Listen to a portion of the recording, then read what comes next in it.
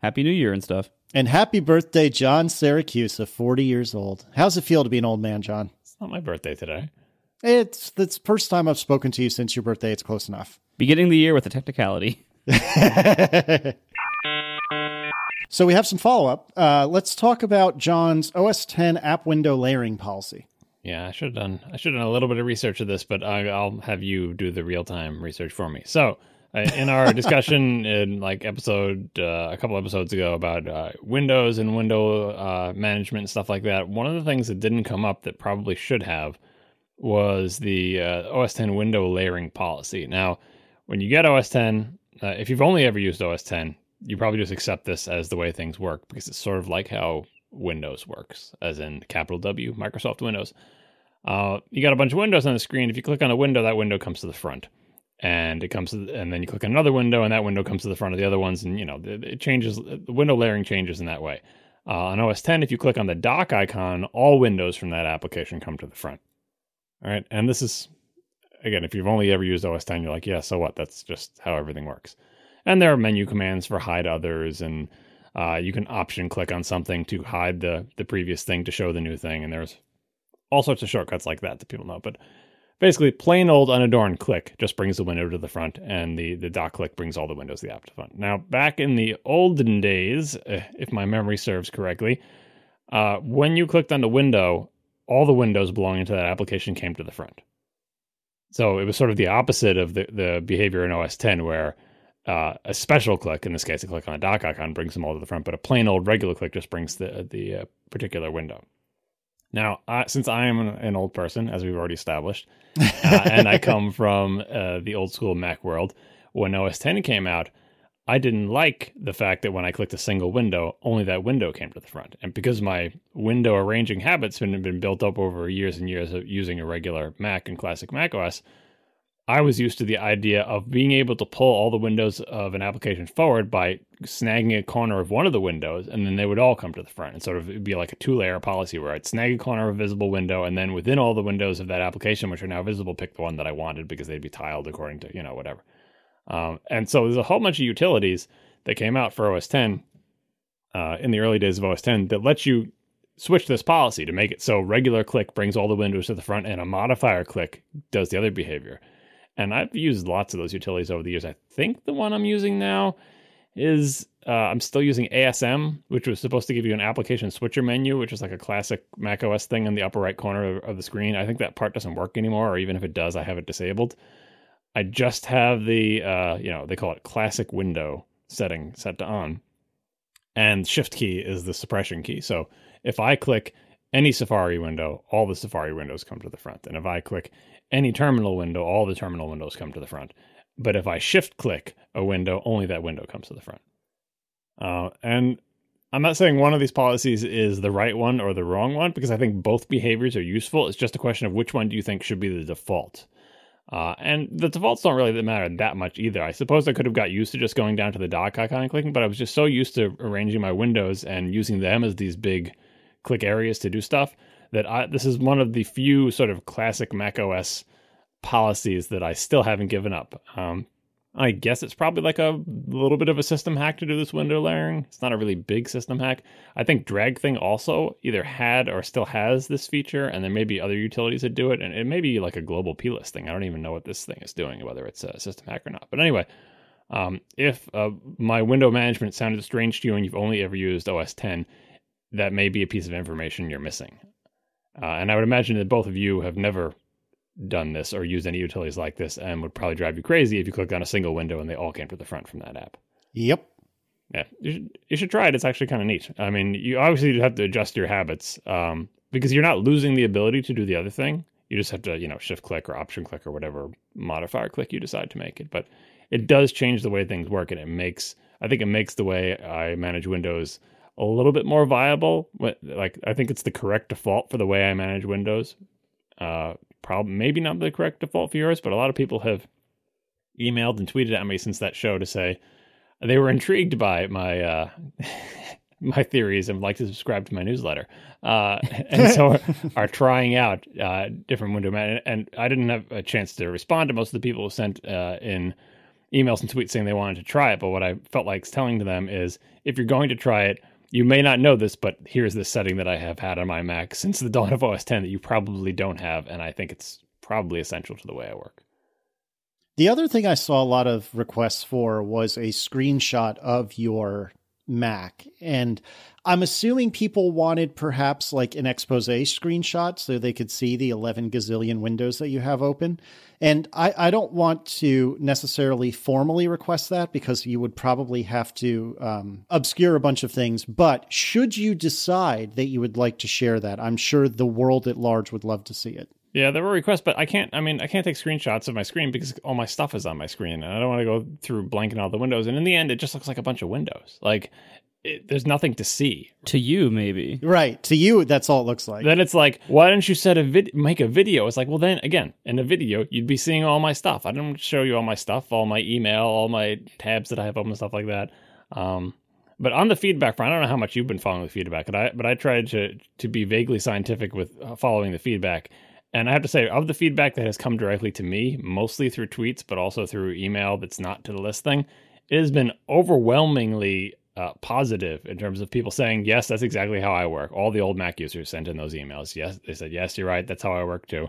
And then the curious people who are like, I've never thought of it working that way, but it sounds interesting to me. Very little negativity about it, which is surprising considering how negative you two were. And I keep coming back to the idea that... how many windows was it in Safari? 19 or something? Like that was astronomical. Like that I might as well have said 10,000 for the reaction you guys had to it, because 19 windows is just not that much. And I thought maybe I'm crazy. Maybe 19 windows is a lot. But then everyone's like, are you kidding me? Always have tons of windows open. It's like having a computer with like 32 gigs of RAM, but you keep 4 windows open per app. It's like, what? Anyway, I don't want to rehash the entire thing, but it's probably better than whatever we have planned today. It's probably true. Maybe you've gotten different feedback than I have, but I have been very surprised that it has been overwhelmingly essentially on my side, whether, decisively on my side, like, yes, that's exactly how I do things and it's the one way you should do things, or people saying that sounds interesting and I'd like to try it. Okay, so the feedback I have seen... there has certainly been some, and I shouldn't even say some, a pretty decent amount of people saying, yes, that's exactly what I do. The John approach is exactly what I do. But the overwhelming majority of feedback that I saw was, my goodness, that was hysterical. That was my favorite episode of ATP so far. So for all of you who said that, Thank you. That's very nice of you. Yeah, but you can't categorize that because most of that was just like, hey, I enjoy listening to the podcast, right, which is like, great, thumbs up. But it's not like they're not taking a side or a position Correct. Or commenting on the substance of it. And yes, I did see a lot of that, but I didn't categorize that. What I did was I favorited it as a form of tracking. So if all the tweets that were sent to me about it. So if you go back through my favorites and skip over the other stuff that looks like it's not related, like, I don't even know if you can do this on stupid Twitter, but scroll back to like the week following the show and just look at the huge amount of favorites that are in there that, and I favorited the ones that were against as well. And you'll have a hard time finding a tweet anyway that was against. And the email to the feedback forums we all saw, and the email directly to me was basically 100% that people thought it was not crazy to have 19 windows open. And by the way, I will add, and this is another thing that people seem to forget, like the idea that I'm not closing windows, as I think I said on the show. As I think I actually did in real time on the show when we were going through like, oh, I can close this window now because I'm done researching like the date that these things were released or whatever. The windows close when I'm done with them. It's not like I'm keeping them around like for the hell of it, right? And so, for example, I have 2 Safari windows open now. Why do I have 2 Safari windows open? Because I've been off work for like a week and I've been at home and everything is cleared out. And the only Safari windows open I have right now are stats windows that are sort of things that I'm currently monitoring. And even those will close when I'm not currently monitoring that anymore.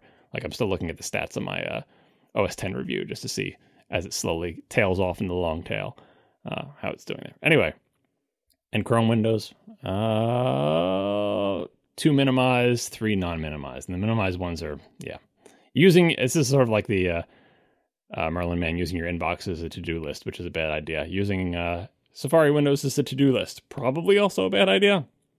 But I think it works pretty well. And the difference between your email inbox and Safari is your email inbox is subject to anything that anyone wants to send to you, whereas your Safari windows, you have to open yourself. That was the other, before we get off this topic, the other interesting thing was Gruber did a post some time the week after saying he'd had this tab open since October to remind him to read this article, and he finally got around to it, and then he posted a little link list thing on Daring Fireball.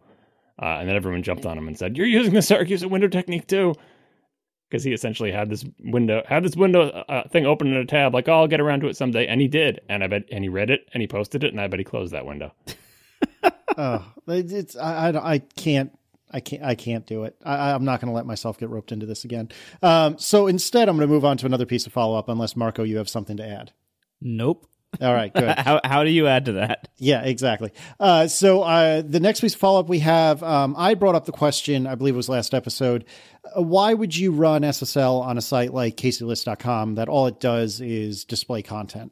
And many people wrote in with what in retrospect was a reasonably obvious answer that I certainly didn't think of, which is you could use SSL to prevent injection. So say you're on an airplane and you're using one of the airplane Wi-Fi setups, they could choose to inject ads into my website because they can. There's no reason they couldn't. Whereas if I was running SSL, there's nothing they could do to intercept that. And there's also a bunch of like tinfoil hat conspiracy theories that go along with that. But the most obvious one that I saw, or the most reasonable one I saw, was preventing like ad injection or any other sort of man-in-the-middle sort of scenario with even something that's brochureware, so to speak, like my site is. Yeah, what's even worse is some wireless carriers are starting to inject ad tracking codes or like actual ads into the pages themselves. So it isn't just if you're on a plane occasionally. It might just be like if you're an AT&T or Verizon customer. Like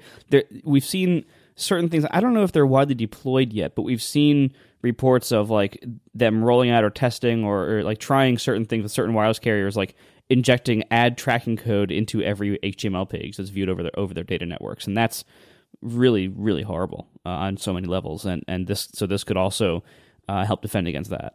Yeah, that's not tinfoil hat. Like people sent us screenshots that I didn't know because I don't travel a lot, but that airline Wi-Fi, or like when you're on the plane, puts a Southwest banner over every single page that you're on. Like this is not speculative. This is apparently a thing that happens, and not in like a secret kind of like Verizon secretly putting in an HTTP header or a cookie or something, as in a giant banner for like, in case you didn't realize that you're on a Southwest flight right now. Terrible, super terrible. The idea that if you use SSL that no one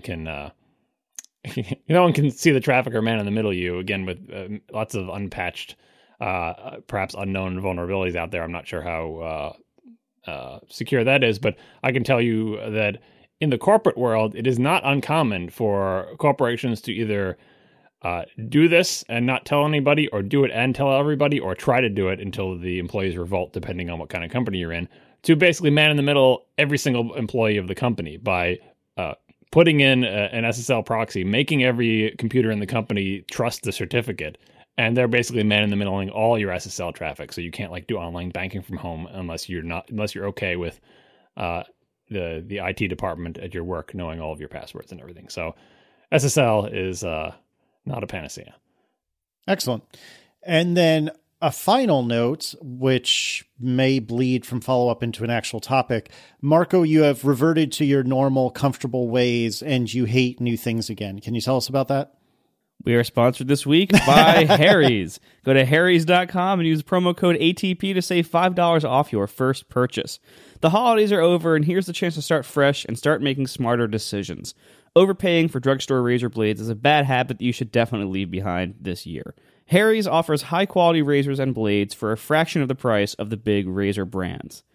Harry's was started by two guys who wanted a better product without paying an arm and a leg. No pun intended for those of you who shave your arms and legs.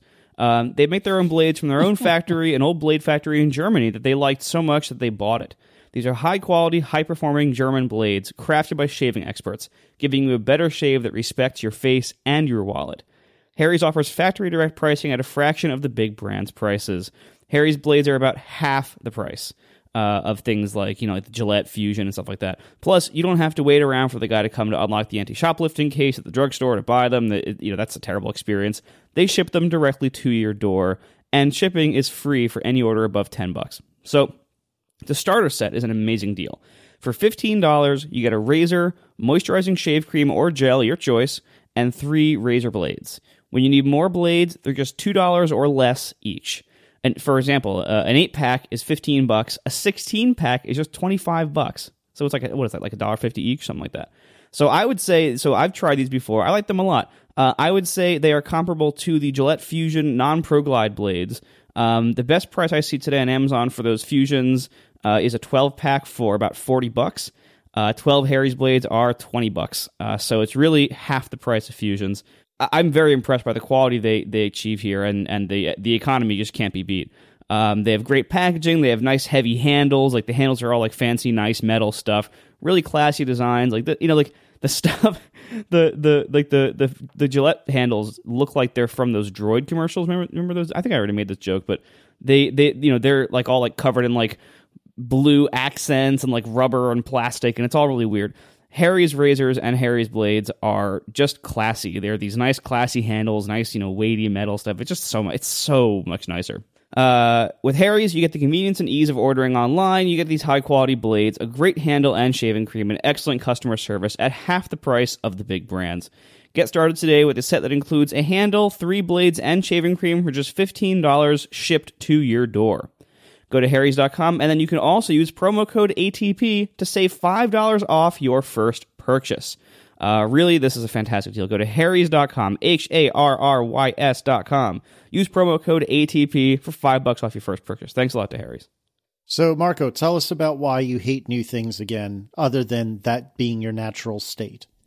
So last week, I discussed that I had tried a new programming language, sort of.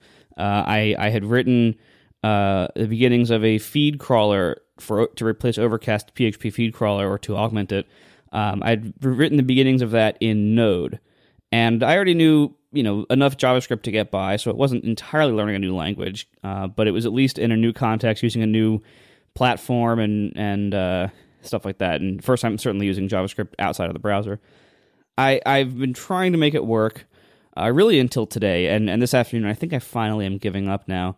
The problem I was trying to solve, as I mentioned last week, so I won't go too far into it, is that Overcast's feed crawlers basically have to pull about 250,000 feeds now, and I like to pull them no less than once an hour each, and the ones that are popular I like to pull every few minutes.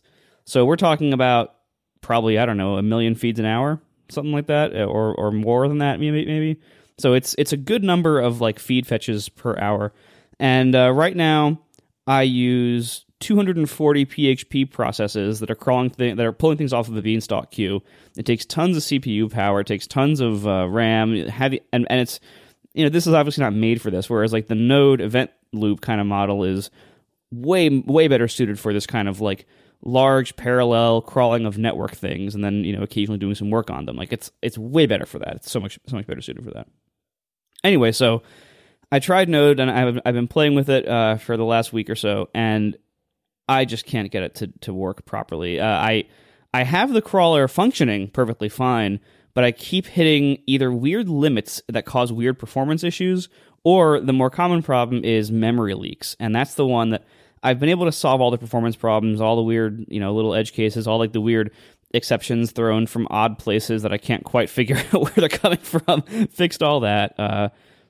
I still can't fix the memory leaks. And so, I could just like post the script online and ask people, hey, fix the memory leak for me. But ultimately, I don't want to depend on a platform that seems so weird and hacky. And what I found, last week I mentioned how I didn't foresee myself rewriting the whole backend or wanting to make a whole web app in Node, just because of like the nature of web apps. You make a database request, and then you make a couple more, and then you put things together. Like doing all that in a pure asynchronous framework is really clumsy, and it leads to all sorts of spaghetti code and callback hell and everything like that. And so and not only that, but I just don't like JavaScript. Like I really don't respect it as a language. I really don't like its crazy object system. There's a whole lot about JavaScript that I really don't like.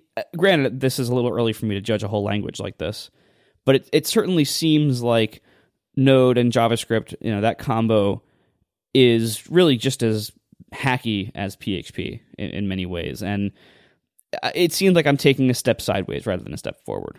And I don't have a lot of faith in this combo for the future of my programming needs and career.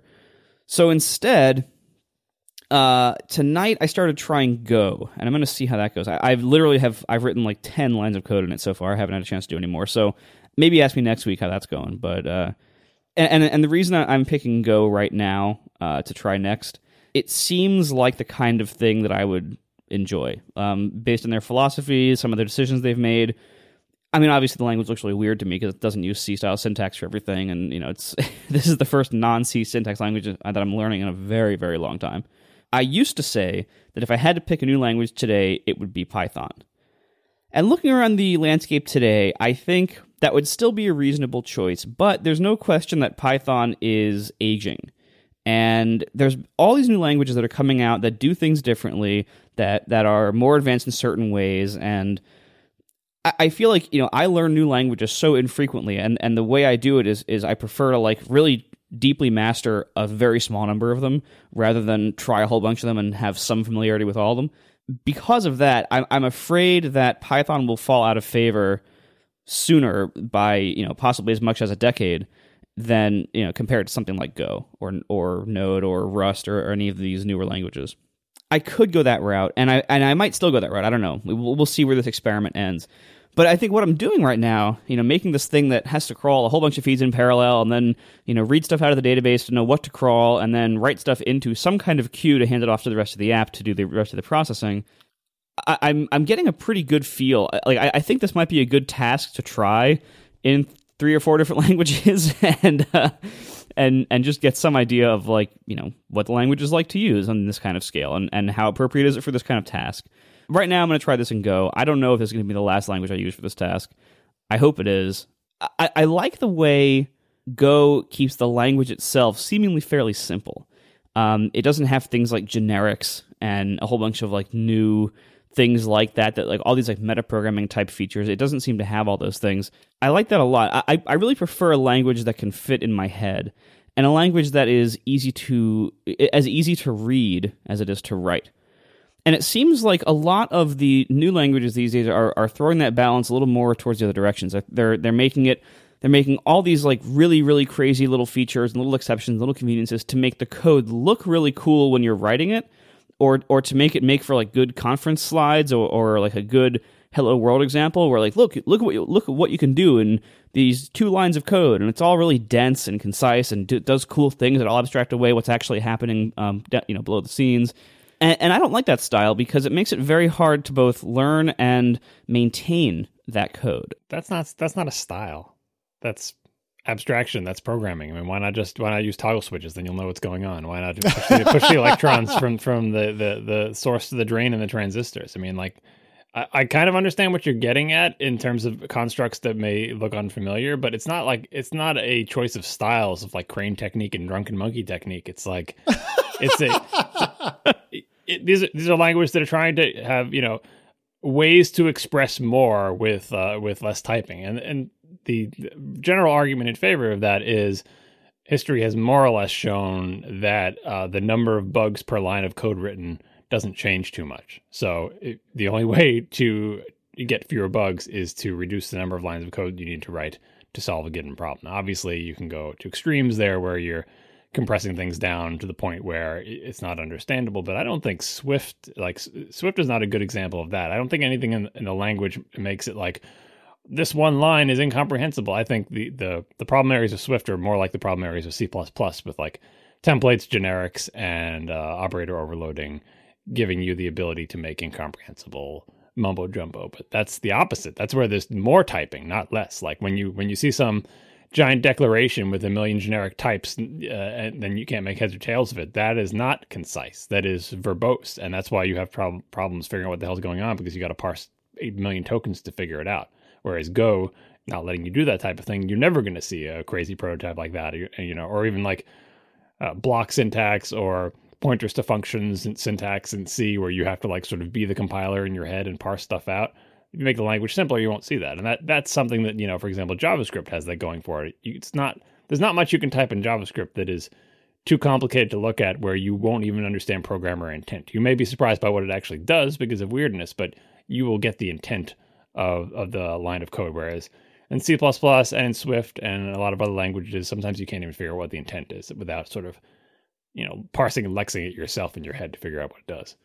Right, exactly. Well, and also like I like to be able to look at some code that I'm reading and be able to roughly tell what it does without having to jump around to too much other code. And so if you have some crazy library or some crazy standard, like a lot of these new language features that a lot of the more crazy dynamic-ish languages offer, they're a lot like C macros, where it's like you could define your own, and same thing with operator overloading and stuff like that, and generics. You could define like your own meta language on top of this language for your own code. And so if you're reading someone else's code written in this language, or you're reading code you wrote a year ago in this language when you were being a little too clever, it can be really hard to figure out what's going on or what causes certain behavior you're seeing. That's one of the reasons I don't like Rails, and one of the reasons I avoided back forever ago why David and I decided to write Tumblr and PHP instead of Rails was because it had a lot of that like the mix-ins, like a lot of the like behavior caused by things that are hard to find. And I'm sure it isn't like that anymore. I don't know. We only looked at it. We looked at it once in 2006 for about a month. So take all that with a grain of salt. But generally, I don't like having all that magic that's hard to find and hard to follow when you're reading the code or when you're debugging the code. That's why I like languages like C and like Objective-C, because most of that magic is not possible, or at least is very, very rarely used. Well, C, you said it in C. It's macros. Macros make that a nightmare. And looking at someone, to give a great example, try looking at the Perl source code, not like, Perl code, but the C program that is the Perl compiler and the executable. It is so filled with macros, it is almost nonsensical. And people don't like macros with good reason. But if you take macros and take away all of the evil sort of text processing crap about them, what falls out is Lisp, and people love Lisp. And that Lisp means, when you said if you look at a program, it looks like, some meta program you can't figure out. That's why people love Lisp, that you essentially define a language to solve your specific problem and then use that language to write your program in. And so that's the whole idea of Lisp, is that there's no syntax to speak of. It's just, it's fingernail clippings all the way down. And then you just sort of define your own vocabulary. And if someone else was to look at that, yes, they would have to say, I don't know what this does. And that's true of looking at any program. It's kind of weird hearing you say that, because you're working with like vast libraries of millions of lines of code that you A, didn't write, and B, usually don't even have access to the source code to. And that's the majority of the code in your program, like in Overcast. You know what I mean? The problem I have is that, Marco, all I'm hearing you say is, I want to remain a C programmer for life. And that's okay if that's what you want to do. But like you grumbling about generics, which I know is just like an off the cuff example, but you grumbling about generics is nails on a chalkboard to me, because I love generics. Now, nobody loves generics, Casey. I do. And now I'm coming at this from C#, where it's very generics came to C# at a time when everything was extremely strongly typed. Type inference wasn't a thing. And you had to cast everything all the time. And it was the most annoying thing in the world. And to me, generics are being extremely deliberate about what you're trying to accomplish. And I just, when you say that, oh, you don't feel like all the code is where you expect it to be and you have to jump around in different files to find it all I'm hearing you say is, I want to be a procedural C programmer for the rest of my life. And that's okay, but gosh, that's so limiting. And I hope that's not what you mean, even if that's what I'm hearing you say. No, I mean, that isn't what I mean. However, like the languages I know, I've either they work this way, or I've been able to make them work this way. My goal is ease of reading the code and simplicity, keeping things small, reducing cleverness. I am not a very clever programmer. I program things in pretty straightforward ways usually. All of the increase of cleverness that is infecting modern language design, it makes things look cool up front, but it makes it really hard to use over time, or with a team, or when maintaining code, or when using third-party code. It gets very, very difficult. I feel like a lot of this is complexity for its own sake, or solving the wrong problems. Well, but your problem here is not a language problem. It's kind of a library problem, It's mostly an implementation problem because it's like you have a well-defined problem to solve. I don't think the language matters at all. All that matters is the libraries and the sort of stability of the implementation of that language. And can it handle, because you're doing things at a fairly large scale. And you've got something that works, but it's kind of around the creaky edges of what PHP can handle, and it's not particularly efficient, as you saw when you did the Node implementation. It could be more efficient, but the Node is young and it's flaky and has its own issues. And, so like what you're looking for is something that will work with less flakiness than Node had, fewer resources than PHP did. And so I think Go is a reasonable thing to be looking at. And as I said on Twitter, and I wasn't actually joking, like if you want to do this in Perl with any event, which is a wrapper around tons of event libraries, you could use the any event wrapper around the libev library. I think this would be fairly straightforward. And so would your Perl solution be use fewer resources than the PHP one? Probably, because it would use a real event library written in C. Would it have fewer bugs than the Node one? Probably, because that library and that CPAN module are all way more mature than the Node implementation of it. But Go would definitely be faster. But when you do it in Go, you're left with, okay, well, am I going to use an existing event library? Am I going to sort of write my own event library? Because once you're sort of writing your own event library in Go, if you're not going to use libevent or libev or something like that, then that's immediately worse. It doesn't matter how good the language is. Like, no, don't use don't try to re-implement your own event library or directly with system calls into it. Like, someone did that already. What you just want is a language that exposes one of these mature libraries that works really well in a way that's not buggy, that doesn't leak memory, that's fairly performant. And so I would obviously try Perl first, because I know there's a bunch of event library wrappers. In fact, there's a wrapper that wraps like pretty much any event library called any event. And so you could go through, like, let me try 7 different event libraries with the same Perl program. And if they all suck, you're like, well, that didn't work. Because I haven't done event-driven programming in Perl, anything more than like a trivial thing. So I can't tell you whether it will actually work, but I can tell you that it's old enough and been around long enough that there's a million wrappers for event libraries. And maybe that would just help you narrow down which event library you want to use. And then you could just write against that one in C, which you already also talked about. Like, hey, let me go to libevent, let me write it directly against it in C. But I've also heard that libevent is not the best event library if you're looking to do that. So Lauren Bircher was just saying that he wrote an Objective-C wrapper around libev to do something similar. Yeah. I think that's what it's going to come down to, is either the language has something like this built in. A couple people mentioned Erlang or whatever, like has some sort of parallelization event loop type of making efficient use of CPU when a lot of things are going to be in IO weight. Either it has that built into the language, or it has a really good stable wrapper around one of the other low-level libraries that does this for you. Yeah, well, I mean, and it should be, in case the implication here was not clear, I'm not just looking for a solution to this one problem. I'm also looking for a long-term replacement to PHP in my toolkit. Yeah, I don't think this is a great example for that, because say you find something that does a really good job on this, it still doesn't say, okay, now I'm going to write all the stuff I used to write in PHP, I'm going to write in Go. I don't think you would do that, but I think Go could be an appropriate choice for this, provided you get the event stuff nailed down. And by the same token, were you to get a handy little solution to this in Perl, or with any event or something, doesn't mean you would say, okay, now I'm going to rewrite all those PHP pages in Perl, because that would, well, I think it would still be a big upgrade. But anyway, you're probably not going to do it. Well, in addition to Perl having many of the same problems that I just cited with PHP and Python, it just would feel like it would feel like a sideways step.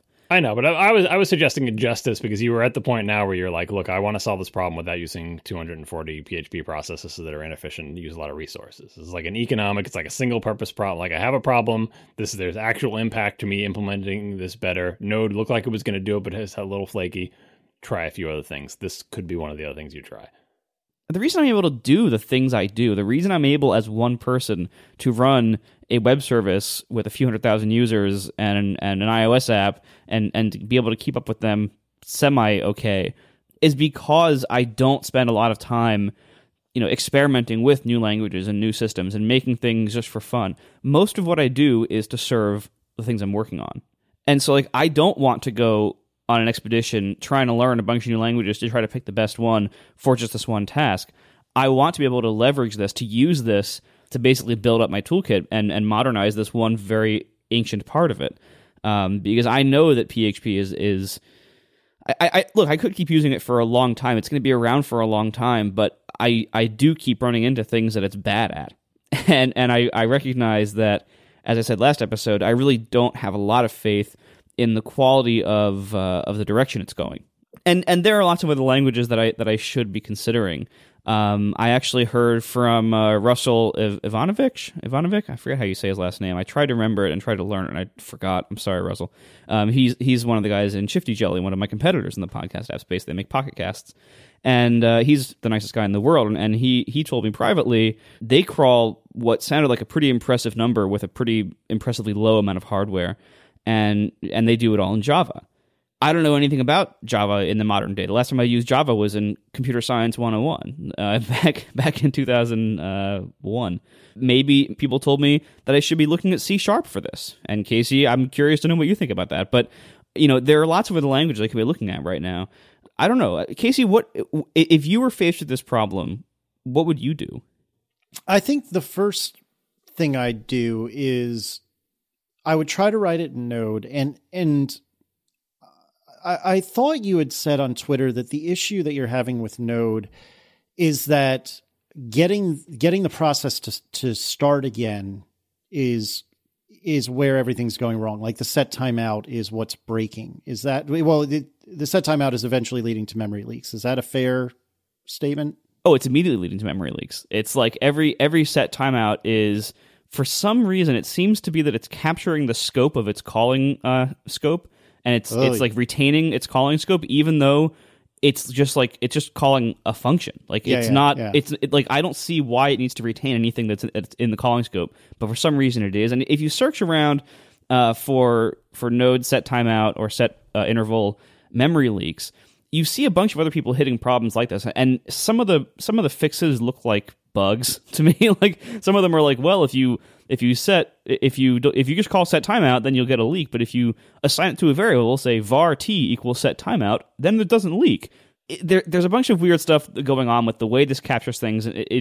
Either it's a bug or it doesn't make any sense, or both. Either way, that is a big problem for me. I don't want to have to keep fighting issues like that in a language I'm going to invest much time into. Also, again, what I said before is like I don't like JavaScript, and I don't foresee this being my long-term replacement for PHP, so it feels like I'm kind of wasting time doing a whole bunch in it. Yeah, I think the reason I brought that up is if the only issue you're having with Node boils down to just tickling that Node process and getting it to do its thing, then couldn't you fire that from PHP and have Node do the crawling? Well, no. The whole idea here, and when I asked on Twitter, am I doing this wrong, or like does set timeout like just not work without leaking memory? And I got a bunch of responses from Node programmers. None of them use it. All of them trigger recurring scheduled events with like external cron tasks that call into the node with a web request or something. That's basically what I'm trying. Yeah, or they use things like there's something called, I think, node cron or something like that. But if you look at the source, it's using set timeout internally. So it's like that's basically the only option. All I need to do is I need to crawl for all these feeds. Each of them has a TTL that I calculate. I calculate when the next one should run, and I say, call me again with this ID in this many seconds. Mm-hmm. That's it. That's all I have to do. So they shouldn't be nesting. They're not stacking up. I verified that. Like it's not like they're like not being cleared and so like making more and more calls per second. It's not doing that. It's just something about the memory capture. But again, that's honestly like I'm sure a Node expert could look at this and possibly fix it. It's more that I don't want to keep investing in a language that is clashing with me on such a fundamental level, and that I don't feel is serving my long-term goals. Yeah, and I really want to defend Node because I've not done an overwhelming amount of Node programming, but the programming I've done in Node I really like. I want to defend JavaScript because although it is full of landmines and pitfalls and bottomless pits, it is actually, to me anyway, fairly fun to write. But if I were in your shoes, I'd probably be coming to a similar conclusion. And it certainly sounds to be a pragmatic conclusion regardless. To go back and answer your question, well, what about like C#? Well, that's challenging because the right way to do it, if you're going to do it in C# is to run, ASP.NET, IIS, the whole Microsoft stack. And I know, right. And you have no interest in that. And honestly, if I were in your shoes, I wouldn't have any interest in that. And you know what? When I was doing for fun programming in my own time that I was going to have to pay for, did I use C# and ASP.NET? Hell no, I didn't, because I didn't want to stand all that up. I didn't want to have to worry about all that. So C# as a language, actually, I think I think you would like C# a lot, to be honest. But the problem is you've got all the periphery to deal with that I don't think you would enjoy. Now, of course, you could take the approach of, well, let me look into Xamarin/Mono, and that might work. To be honest, I'm now outside of my comfort zone because I work in the Microsoft stack. So I don't really know a lot about the Xamarin and Mono, the way that would be deployed, but it's worth looking into. I don't think C# is going anywhere anytime soon. I don't know enough about Go to be able to say, yes, that sounds like an excellent choice of something that has long-term viability. I think Node is certainly very trendy right now in the same way that Python and Ruby have been in the past. But to your point earlier, are Python and Ruby going to remain trendy? I don't know. And is Node going to remain trendy? I don't know. And although it seems a little weird to me to throw Node out entirely because of set timeout, I can also understand how that's the straw that's breaking the camel's back. So if I were in your shoes, I honestly don't know what I would do. I guess I would try Go and see how it worked. But geez, it's a tough call. I'm not sure what the right answer is. I was gonna say, I think tangling both of these things up with each other, finding a new language to replace PHP that's going to be worth your while long term, and solving the specific problem is overcomplicating it. I think those are two things that you should do, and I don't think they need to be combined. It'd be nice if you could combine them. I can understand the desire, like, if I could get them, two birds with one stone, but the needs are so different. I mean, like on the one hand, for example, the best bet for a new language for you to learn that you're going to have to use later is probably at this point Swift, and not because you're going to use it to replace PHP, but because Apple's going to make you use it too.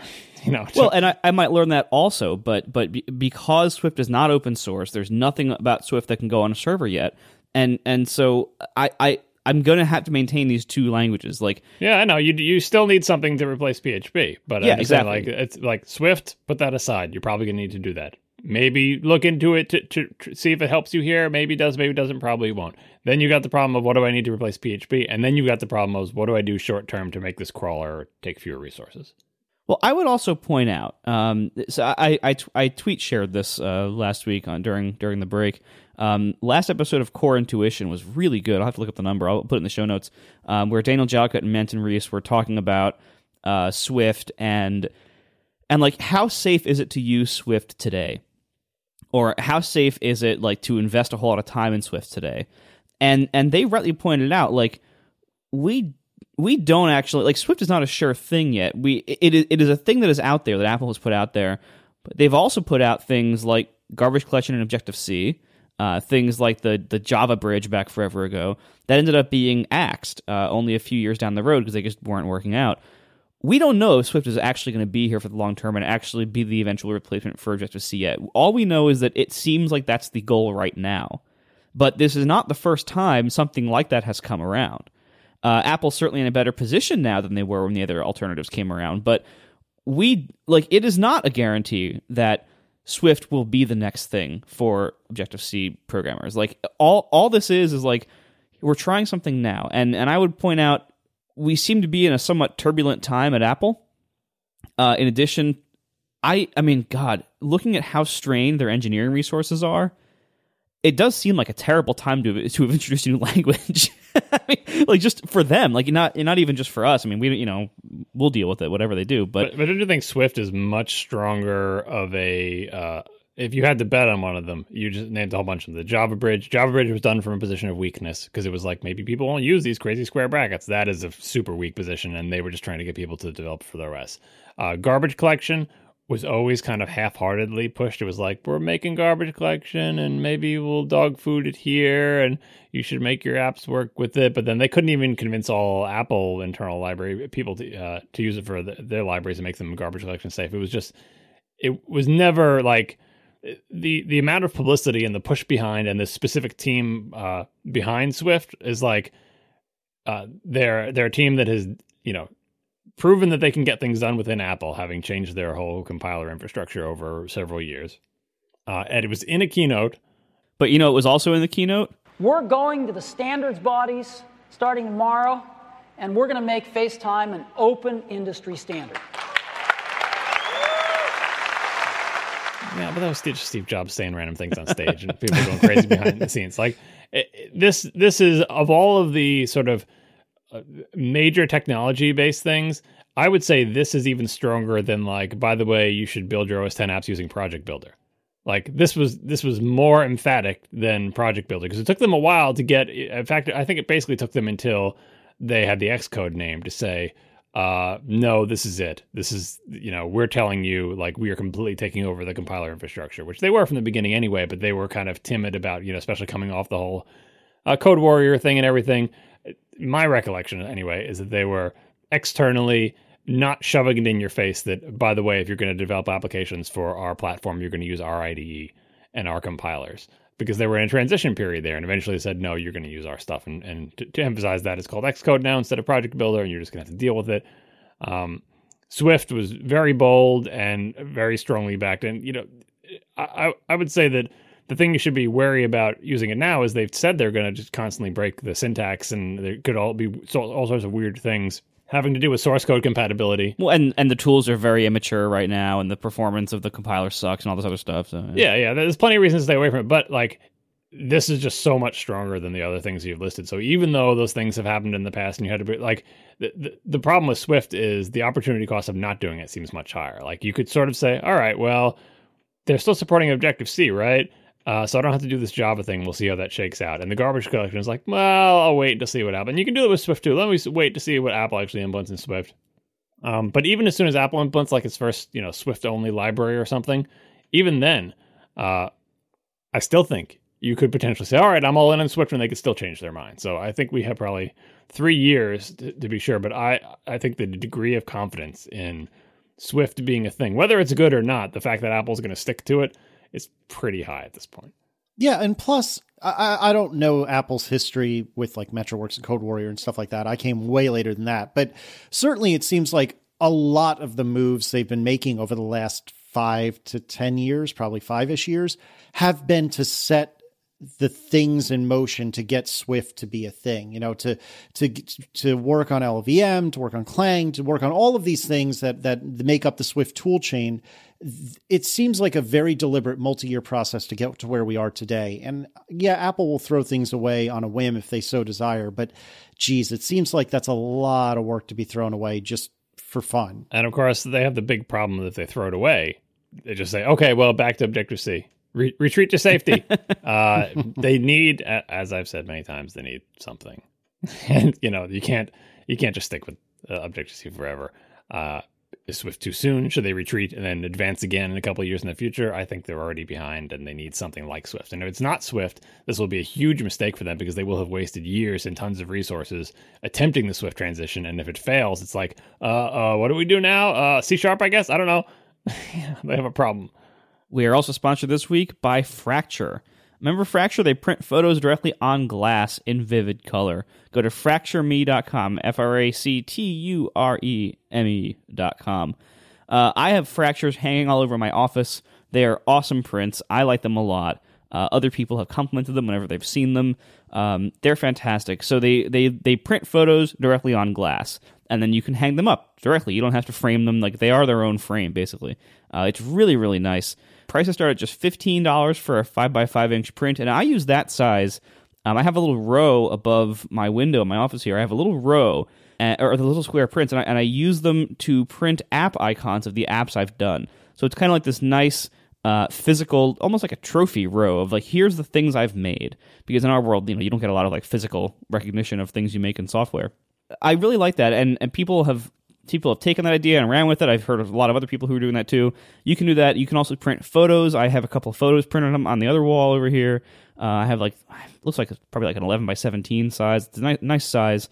Anyway, Every fracture is handmade, checked for quality by their small team in Gainesville, Florida. It is the thinnest, lightest, and most elegant way to display your favorite photo. I can attest to that also.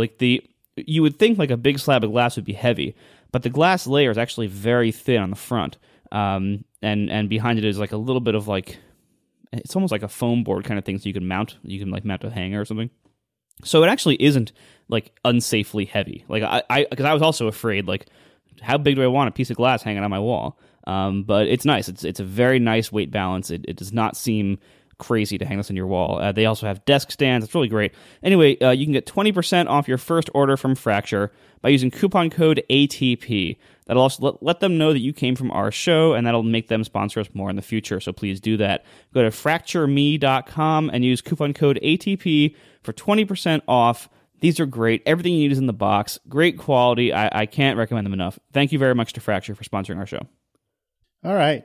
Any other thoughts on your adventure into the wilderness that scares you? I mean, this will probably be an ongoing topic. I mean, heck, maybe 2015 will be the year of me learning too many programming languages or just switching to Java. I don't know. I doubt it'll be you switching to Java, but I'm with probably you. Not, but you never know. Fair enough. All right. I would like to, time permitting, talk about your new iPad. But before we do that, John, why don't you tell us about some survey that's been going on lately? I didn't get the survey because I don't have any apps in any of the app stores, I assume. I don't know if it was sent to everybody, but a lot of people got a survey from Apple asking them questions about the App Store, and people have been tweeting little pictures of it. I want to talk about the survey in general, but one specific part of the survey screenshotted and sent to us by Joe Seeger. This is a question from Apple Survey. It says, which are the top 3 most effective marketing channels in driving downloads of your apps on the App Store? So this is asking people, how do you get people to download apps in the App Store? It's tons of choices, not just one. And there's a little red arrow in this picture that shows the second choice in the list. The first choice is in-app messaging, and other choices like email, PR, community, social media, television, print, all different ways that you get people to come and download your app. The second choice is push notifications. Ugh. And so this is great because you're like, all right, is this a trap? Are they trying to send it to people? And then if you check push notifications, everybody who checks push notifications gets a little email from Apple and says, you've indicated that the most effective marketing channel is push notifications. You may not be aware, but Section 5.6 says that you can't use push notifications for marketing purposes and blah, blah, blah. Or did the person who wrote this question have no idea that that rule exists and is merely reflecting the reality that push notifications are a common marketing channel? Or some combination thereof? Or it's baffling to me. Talk about one hand not knowing what the other is doing. You can't tell from the question whether it's, another situation where some department doesn't understand another department, or it's maybe they're just like want to just be honest and just see how many people will check that as their answer. I don't know. It confuses me greatly. But Marco, did you get this survey? I did. And I honestly, I didn't even, if that was in mine, I didn't even notice it. I just blew right past it probably. I honestly, it's pretty clear from so many things that it seems like the only person at Apple who even thinks that rule exists, maybe, is the person who wrote that document, which might have been Steve Jobs, so he's not even there anymore. I don't think the rule against push notification spam is sadly such a joke that I wish it was. We'll go over this a million times. I wish it was enforced. I really do. I think everybody would be better off, especially Apple and its customers, would be better off if that rule was enforced, because the App Store and iOS is turning into such a spammy flea market of garbage. And it's annoying. Your phone is full of ads now. This is completely the opposite of what I think Apple would want to encourage and would tolerate. But now your phone is full of ads because of this, primarily because of this one rule being flagrantly ignored.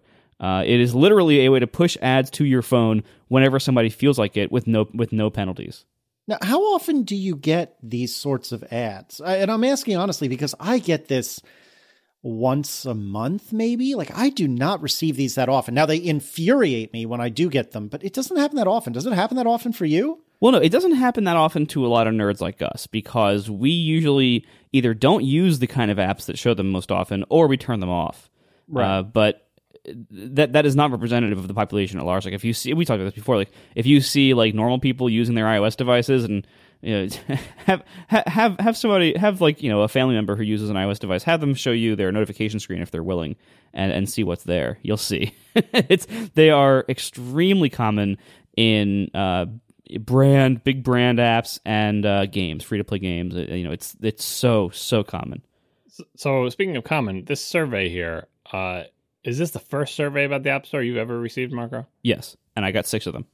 And so this, I mean, it seems from the outside looking in, just seeing the stories about this is like a response from someone inside Apple to all of like the bad press that the App Store has been getting lately with this current cycle of rejections and people complaining and so on and so forth. So I disagree entirely.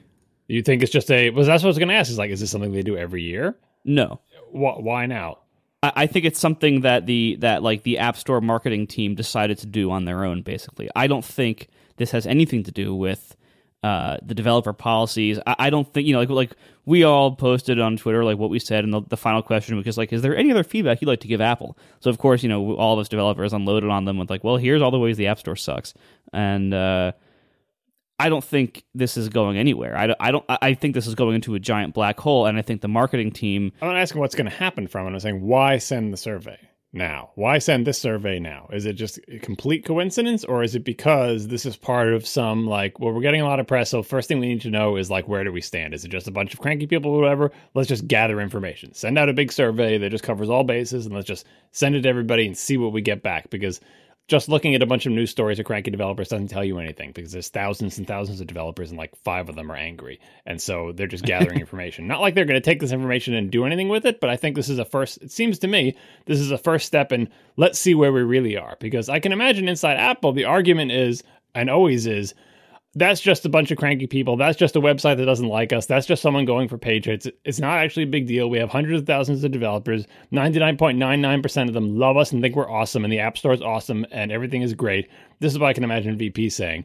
And we just have to manage these squeaky wheels with good PR and stuff like that. But realistically speaking, everybody loves us. Our developer sat is awesome, and just like that's what they tell it. You know what I mean? And for all we know, that could be true. So the first step that someone could say is, that's what you keep telling me, but I don't like reading these stories. So step 1, prove to me that's the case. Survey all the developers, send back this thing. Let's see what the survey results say. And if they say like 99% love us and 1% hate us, then, I'll believe you. But if not, then we'll have further discussions. I would believe that might be the case if I didn't go through the survey. But having gone through the survey, it is pretty clear that this was written by marketing people, not developer relations. Yep. And so you did it, right, Casey? I don't remember if I got it, but I certainly saw the survey, because we have certainly seen pretty much the entirety of the survey. I thought it was only 2 or 3 pages, right? No, it was long. It was probably 20 screens, yeah. Oh, then maybe I clearly have not seen it then, but the pieces I saw just reeked to me of marketing speak. And I agree with you, Marco, that this was marketing acting on its own, just trying to figure out what the state of the world was. I don't think this is any big conspiracy or anything like that. So give me an example of some of the questions. Were all the questions basically like, how do you market your app? Yes. And how can we help you market your app better, basically? Basically, yeah. Like it was not. I mean, I could be wrong, but it really did seem like this was like some App Store marketing team doing their own research for their own department, and it was not it didn't seem representative of the developer program as a whole or the App Store as a whole, caring what developers thought about the App Store, and the like. It really did seem like it was what it said and nothing more than that, which is a survey about how you market your apps. Like that really seemed like that was it. Was there anything in there about like findability in the search and stuff like that? Very little. Well, yeah, a lot of it gets overshadowed. You're right, by like the people posting the free response thing where you get to type whatever you want, and everyone just dumping a pile of turds on the Apple's doorstep, and not the other questions. But so if it's just the marketing department, like, I still question, because it's not like every individual department can decide to email every single developer whenever they feel like it, or like enough developers that, it seemed like all the big names got this, right? That seems like something that is not, that you need a higher level okay about. And maybe it was just the marketing department. initiating this thing, but why would you give the okay for, like, I'm sure every department wants to do this. I'm sure, everyone would love to email all developers and ask them questions about whatever their things, developer relations, or the development tools team, or the frameworks team. They send a, how are you liking this framework that we just made? Fill out this survey. But you can't. Everyone can't email every single developer. And Schiller's organization, I guess, got the go-ahead to send a 20-page thing that's mostly about how you market your apps. I don't know. Well, Schiller's organization is the developer organization. But it's also marketing, right? The entire developer relations division at Apple is under marketing, which is under Schiller, which is part of the problem, honestly. But that's what, getting back to what I'm saying, like if you said this is just marketing and not developer relations, but it was all under the same department, maybe the questions were just bad. Maybe you felt like the questions should have been asking you more about the stuff that you wrote about in the summary thing at the end, instead of just asking you how you advertise your applications to people. Was there questions about, like, how do you deal with reviews on the site? I don't. You should just post the full survey so we can all look at the questions. Yeah, I'll go back. Because I think I got like 5 or 6 of these links, and I didn't even check to see like what emails they were going to. But maybe I'll go back and screenshot every page. But it's excessively boring. Like, it's extremely dull, and it is really mostly a marketing survey. I don't think the purpose of this was what you're saying. However, there was something interesting, I think, posted a few days ago on December 30th to the developer news feeds. Here, I'm pasting the link in the chat here. You gotta look at this. I don't know if you guys caught this. I was away on vacation, so I didn't blog about it yet, but which might be the point. If you look at this. So this is a quick thing. I'll just read it. It's pretty short. It's a quick thing posted to the Apple developer news feed, posted on December 30th, titled "Getting Help with App Reviews and Rejections." So here's the entire text of it. iTunes Connect is now available after the holiday shutdown. Please remember, if you need to appeal an app rejection or request that the review of your app be expedited, the fastest way to get help is to contact the app review team through the Contact Us form. To view app rejection details and ask for clarification, visit Resolution Center in iTunes Connect. We look forward to seeing the innovative new apps you'll create in 2015. We look forward to seeing them and maybe rejecting them. Right. So, this I think is much more interesting than the marketing survey. What do you think this angle is? I think this is hilarious, and so I think this might be. I mean, obviously, you have to read a lot through the tea leaves here. It might be a thinly veiled threat. But because if you read it as if it's a threat, it kind of works. It says the fastest way, though. It doesn't say running to the press never helps anything, or whatever the phrase was in the guidelines thing. It is not as passive aggressive or as aggressive as those things were. It reads more like a reminder to, like, if there are developers out there who don't know about the Resolution Center. I don't know. It's very easy to read this as a threat, but I think this might, and maybe this is just me being optimistic about this kind of stuff. I think this might be the kind of implied mea culpa on some of the recent rejection crap. I think this might be like, hey guys, kind of, don't worry, we're getting this under control. I don't know. Maybe that's unreasonably optimistic. What do you think? I read it the same way, that this is them saying, all right, everyone relax, just let us know, we'll fix you up, it'll be okay. But man, does it frustrate me that Apple's so institutionally crotchety, maybe? I don't know. Why can't they just say, hey guys, we've seen that there's been some questionable choices on our part. We're going to fix it. Like, is that so terrible? Is being vulnerable really that bad? I know it'll never happen, but Step 1, admit no wrongdoing. Yeah. I mean, like, that's not Apple's MO. Like, they have admitted wrongdoing before. Even when they think they aren't wrong, like AntennaGate, everyone gets a free bumper, even though we think it's not a problem or whatever. Like, but in general, this specific part of Apple, App Review, does not admit wrongdoing. In, like, the whole, we'll reject your app, and then you'll make a big fuss about it, and then we'll accept it. And then, like, that cycle happens, and there's never a part where Apple comes out and, sort of bears its soul and says, we've thought about this, and we've, had, like, the admission of wrongdoing, I guess, is okay, now your app is back in the store, but it's like, this isn't a systemic problem. This is a one-off case that just didn't happen to go right. And it being in the press has nothing to do with it getting fixed. It's just one of those things that happens, and oh well, it got fixed, and don't worry about it. And that happens repeatedly over and over again, and there's never any sort of public acknowledgement that this might be a thing and not just like, well, those things just happen sometimes. And that's what frustrates people so much, that part of the organization is A, so different than individual Apple employees, which as we all know are human beings and are actually forthcoming. And B, it's not like the larger corporation in terms of when they make design mistakes or when they have, large-scale problems like the labor difficulties in China, the diversity within the organization, things that Apple has, fallen on its face about. And they come back and say, we're not doing well enough on diversity. Where Greenpeace yelled at them when they thought it was unfair, they got yelled at. But, we are going to make that stuff better. Before we were worse on it, now we're better. Labor practices, we're going to try to be more transparent there. We're going to do it, all those are situations where Apple did something wrong and it's publicly trying to do it better by admitting that the past was bad, the present is bad, and they're trying to get better. But there's never anything like that having to do with App Store review, at least not public. No. Well, because, again, this is all under Schiller. I mean, if you think about the kind of public persona that Schiller shows, I mean, I don't know anything about the guy, non-publicly, but what he shows publicly, he is kind of like this, terse, quiet guy who doesn't appear to be ever having any fun. I mean, even in his presentations in the last few years, is it just me or does he just kind of seem angry? Like if you look at this person knowing he's the one in charge of this organization and knowing that he does have a lot of direct involvement with some of these decisions, it's no wonder that the attitude we get is just a brick wall with occasional terseness coming out and not really openness or friendliness, because that appears to be the public persona Phil Schiller shows.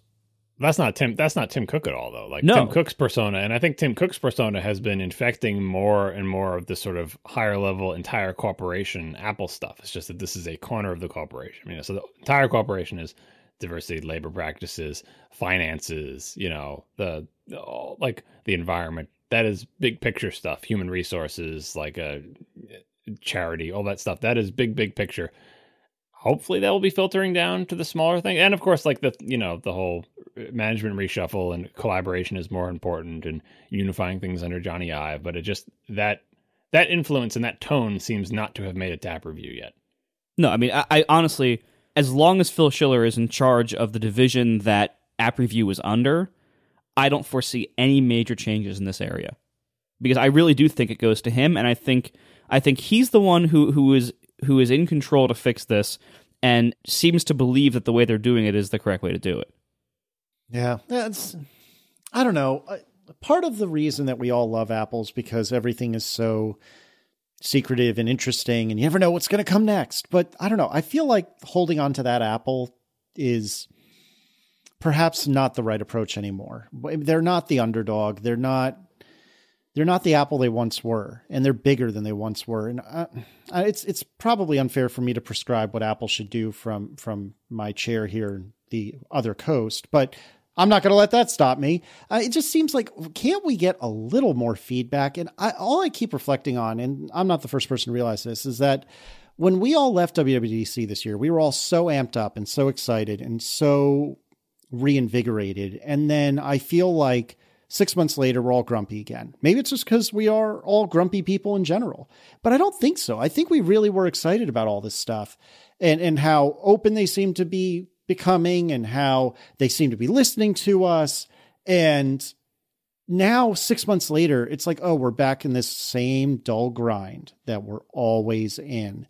And that's just not a fun place to be. It's just not. And part of the reason that we're all so attracted to this environment and attracted to writing apps for this platform is because it's fun. And God, are they working hard to suck the fun out of it.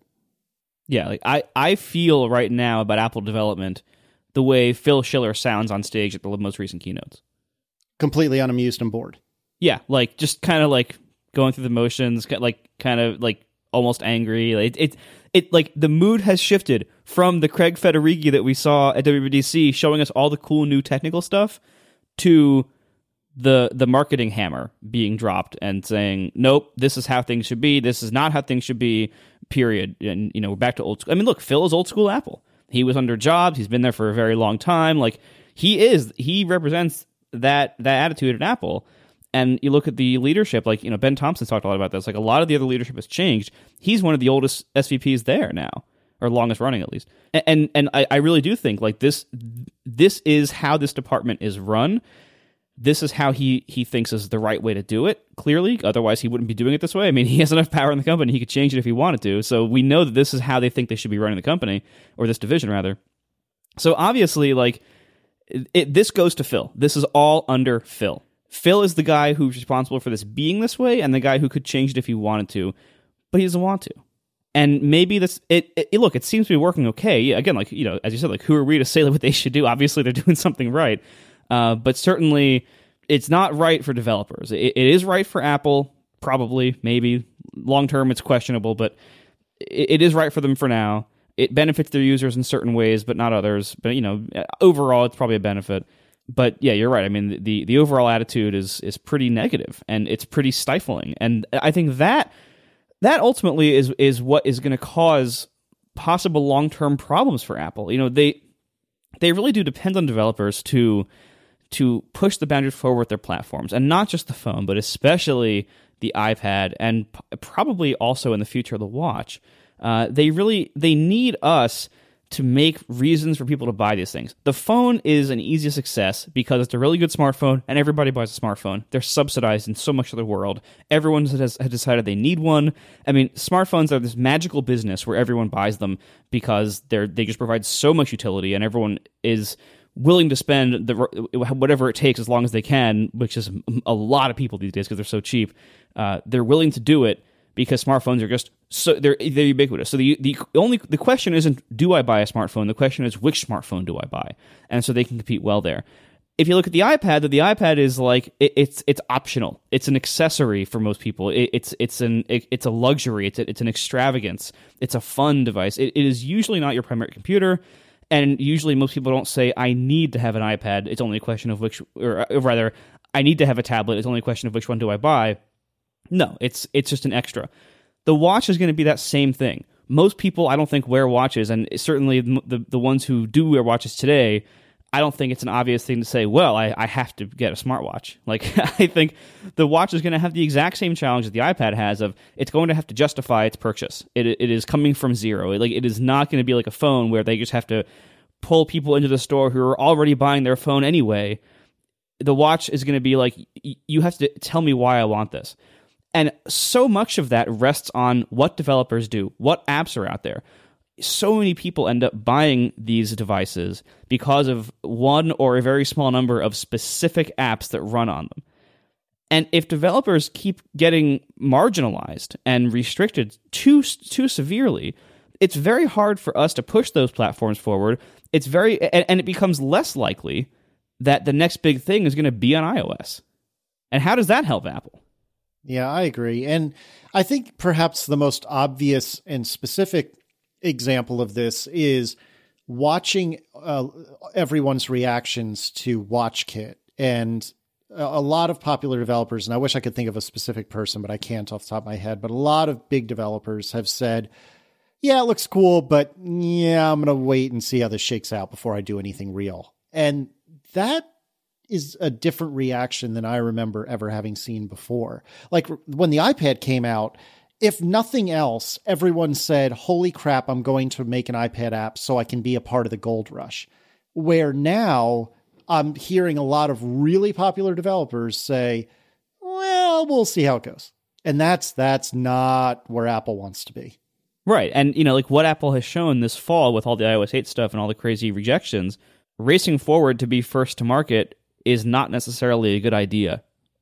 and I think that feeds into this. Like, and now we're seeing WatchKit. We know it's going to be a new device. It's very restricted with what you can do up front.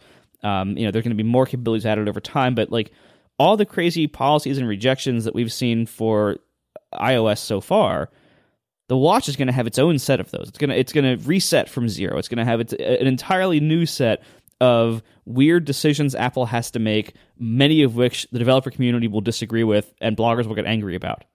We're going to start over. We're starting from scratch here. And all the same people who caused all this stuff with iOS rejections so far this fall, they're all still making the decisions. They're all still making the calls. And so the same system's in place. It's going to have the same problems with this new platform. The only question is, will the watch sell enough? And so, we're all here because, most iOS developers, if not all iOS developers, use iOS devices themselves. Like that, these are the devices we choose to have. So that makes us already right there encouraged to develop for them. And then secondarily, although it matters more if you're a big company, there's so many of them out there. They sell so ridiculously well that it's just a good business idea to target them in many cases, or in most cases. The watch, we don't know yet. The watch, we don't know if developers are going to end up loving them, or if it's going to end up being like what a lot of us say about the iPad, which is like, I don't really use it that much ever since the big phones came out or whatever. We also don't know if they're going to sell very well. That's a big question mark right now. They might sell like crazy. They might be blockbusters, and we might be looking back at this episode in 6 months and laughing at how pessimistic we might have been, or how much we might have underestimated how much they would sell. Or they just might not sell that well for a while, if ever, and we don't know. And because of the attitude that they have shown developers, I mean, since the beginning of the App Store, really, that's not a new thing, but especially because of the recent mood among the community of like all of this chilling effect coming from all these rejections, I think that makes it even that makes us even less excited to jump into this unknown, this big question mark. So I again, like, this is why I'm saying, like, the timing of these things is terrible. Like the timing of all these really frivolous or weird capricious rejections is just awful, because this is when Apple needs all the enthusiasm that they earned this past summer. They need that enthusiasm now for all of us to start building cool stuff for the watch to increase the chances of them selling lots of watches. And instead, they've totally burned so much of that with these rejections. And again, for what? For what was the benefit there? Well, when I think of what the pointy-haired boss would say to all that, they would say, it's just these weird indie developer blogger things that are angry at us. Starbucks is going to have a watch app. Weight Watchers will have one. Nike will have one. JetBlue will have one. Like, they just go through all these big name brands and like, my relationships with those other C-level executives is awesome. And we drive our Lamborghinis down to the golf course and have golf all the time. And they're totally making watch kit apps. Who cares if a bunch of these hipster people in Portland aren't going to make a watch app right away? They'll make one after the other apps are out. We don't care, as long as we can say that there's a Walmart app on our watch, and that's all that matters. And when you go past a Starbucks, it'll bleep a little thing that'll give you a discount and you can get a coffee. Like, that's the pointy-haired boss, like, dystopian scenario. The idea that the things that we care about, argument would be like, yeah, but these little guys tend to make the most interesting things. You're not going to get a really super innovative app coming out of Starbucks or anything for your watch. We agree that Starbucks has to be there, right? You need that on your watch. You need a Twitter app. You need a whatever. You need the big names, but you also need this other community. And from their perspective, it might be, well, the other community is annoying and they bother us and they say mean things on websites about us. And Starbucks never does that. And we're going to have them, and you better get on board. And if you don't want to have your app there on day one, 1 million people writing applications, all those people who make all those clone free-to-play or rip-off applications, they're all going to be at the watch on day one, because that's their whole friggin' business. They make, they make 1 million clone copyright violating apps until they get pulled from the store, and it's just a shotgun approach, and they're all going to be all over the watch. So we're going to have huge numbers we can put up on slides, and we show a big pie chart. Look how many apps the watch has already, because every app is created equal when it comes to stats on slides, right? And we have all these big names, and let's put up the logos of a bunch of Fortune 500 companies. And the fact that Panic isn't on there because Panic was afraid about putting a watch thing because they wanted to take a wait-and-see attitude, nobody in the audience cares, and we at Apple don't care. And if you care, boo-hoo. That's true. However, it's only a matter of time before the next Instagram or the next Dots or the next Crossy Road isn't on iOS. I know, that's what I said. That's the argument we would make, is like, if you're expecting, you don't know where the next innovation is coming from, and it's probably not going to come from Fortune 500 company. It's probably going to come from one of these little random, you never know where it's going to come from. They get somebody you've never even heard of. Who heard of the guy who made Flappy Bird? Who heard of the people who made Crossy Road until they made, like, that's our argument for. I'm not saying this is Apple's attitude. I'm saying these are the two endpoints on this continuum. And I don't know which endpoint is which. For all we know, Apple is totally on board with what we're saying, that like, you've got to, and they're having this internal debate, or there's somebody in power at Apple who's on the pointy-haired boss side or whatever. But like, again, with an information vacuum, you can, if you're in a bad mood, you imagine that pointy-haired boss side, and if you're in a good mood, you imagine all the good people at Apple fighting the good fight and just haven't quite gotten their acts together yet. Right. And as a quick little side note, I'm really curious to see what happens with WatchKit and games, because WatchKit is really not designed for games pretty clearly. And so when they do the native SDK, which they say later next year, which people have been assuming that means WWDC next year, I actually think that might be too early. I would guess next winter, just like a year from this year's watch kit, which came out in November. I'm guessing maybe next November we get that, and next spring 2016, new watches come out that can use it. So anyway, that's just a guess, but we don't know yet. Like, it sure looks like all of WatchKit so far was designed not only to not enable games, but policy-wise to prohibit most of them. Well, but it'll have the most important gaming feature. The most important gaming feature of the watch is to tell you when gems are 50% off for the next month. That's unfortunately, God, that is true. That is the most important gaming feature of the watch, and it will be supported because that is the one thing you're able to do is send up a little notification with a button that you press to make, and that's all they care about. God, games today are terrible. But it's not terrible. Our final sponsor, it is Squarespace. They are back. Go to squarespace.com and check it out. They have recently, this past fall, unveiled a ton of new features and a giant redesign with Squarespace 7. It's a new interface, 15 new templates, and so much more than that. It now integrates with Google Apps. You can connect it to your Gmail, Google Drive for iCloud storage, Google Forms for surveys, and much, much more. They have now partnered with Getty Images, so you can actually buy and use, like, I forget the number, it was like a few 100,000 or a couple million images, all from Getty Images right there in Squarespace for just $10 once. You just pay $10 an image, and you can embed it as your header, your template, your background, in a blog post. If you need a nice, high-quality, legal stock photo, you can get all that right there. And honestly, I've bought stock photos before for the magazine, and Getty was always my favorite place to get them. You can take care of all your stock image needs in the same place you manage your site, right from the Squarespace interface. I saw a demo of this feature at the launch event. It's fully integrated. It's beautiful. It's simple. Exactly what you'd expect from Squarespace. And of course, Squarespace has their classic features. They have all the beautiful designs with simple yet powerful interfaces. They have 24/7 support via live chat and email. Their designs are all responsive. And now, what's even cooler about the new design, if you shrink the browser window down, it'll actually show you, it'll simulate an iPhone or an iPad size screen on the right, so you don't have to actually go test on an iPhone or try to get your browser all the way down to 300 pixels wide. You can just do it right there. You can preview it right there in the interface. It's all what you see is what you get. It's really impressive that they did all this in a web app. Anyway, they also have commerce capabilities. If you want to integrate a store with your website, you can do that at no additional charge.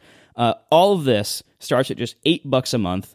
And if you buy a whole year up front, you get a free domain name with that as well. So start a trial today. No credit card required. It's a real free trial. You don't have to enter a credit card. You can just start doing it, and you can build a website. I believe it's a week. I believe it's a good trial. Anyway, start a free trial today with no credit card required. Start building your website today. When you decide to sign up for Squarespace, make sure to use the offer code ATP. That is offer code ATP to get 10% off your first purchase and to show your support for our show. Thank you very much to Squarespace for sponsoring our show once again.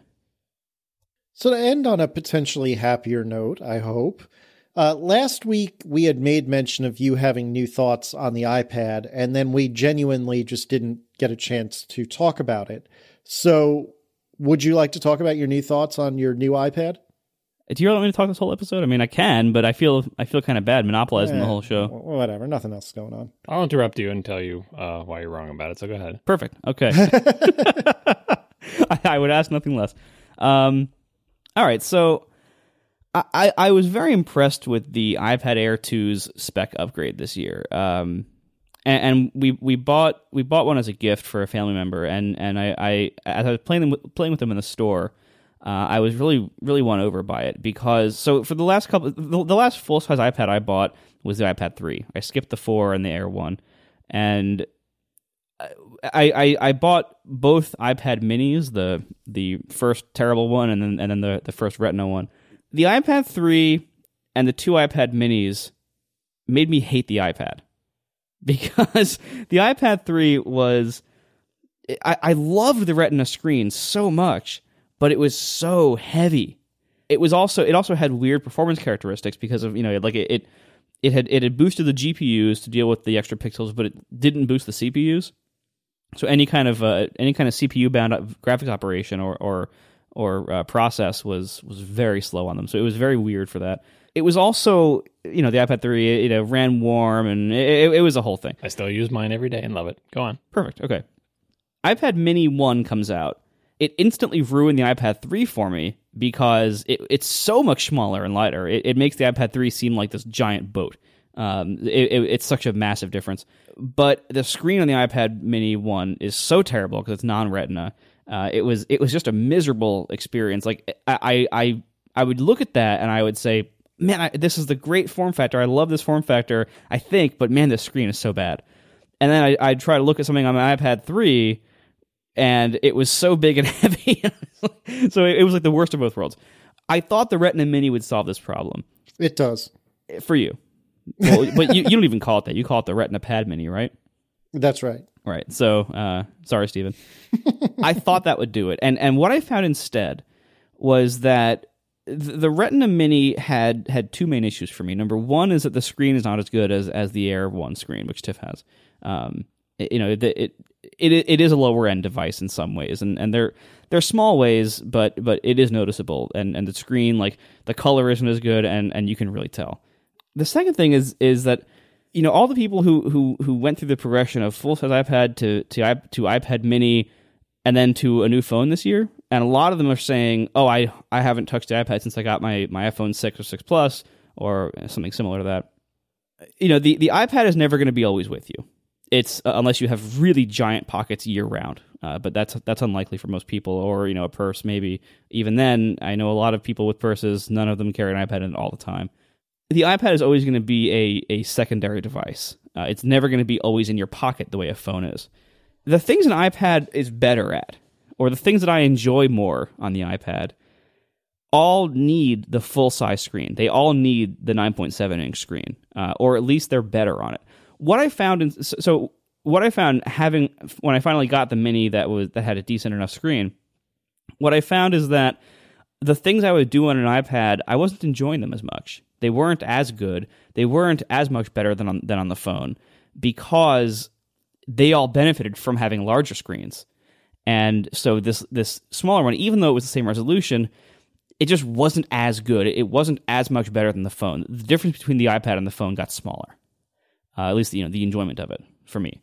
Again, this is all for me. This is all very much an opinion, not a fact piece here. So please bear with me.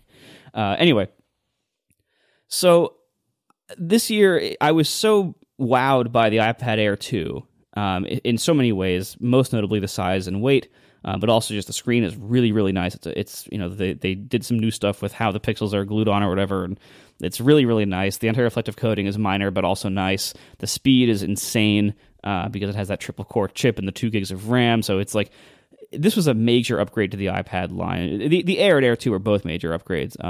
I just skipped the Air 1. So I decided, you know what, let me try it. And let me also unload the notion that I need to get every iPad for testing.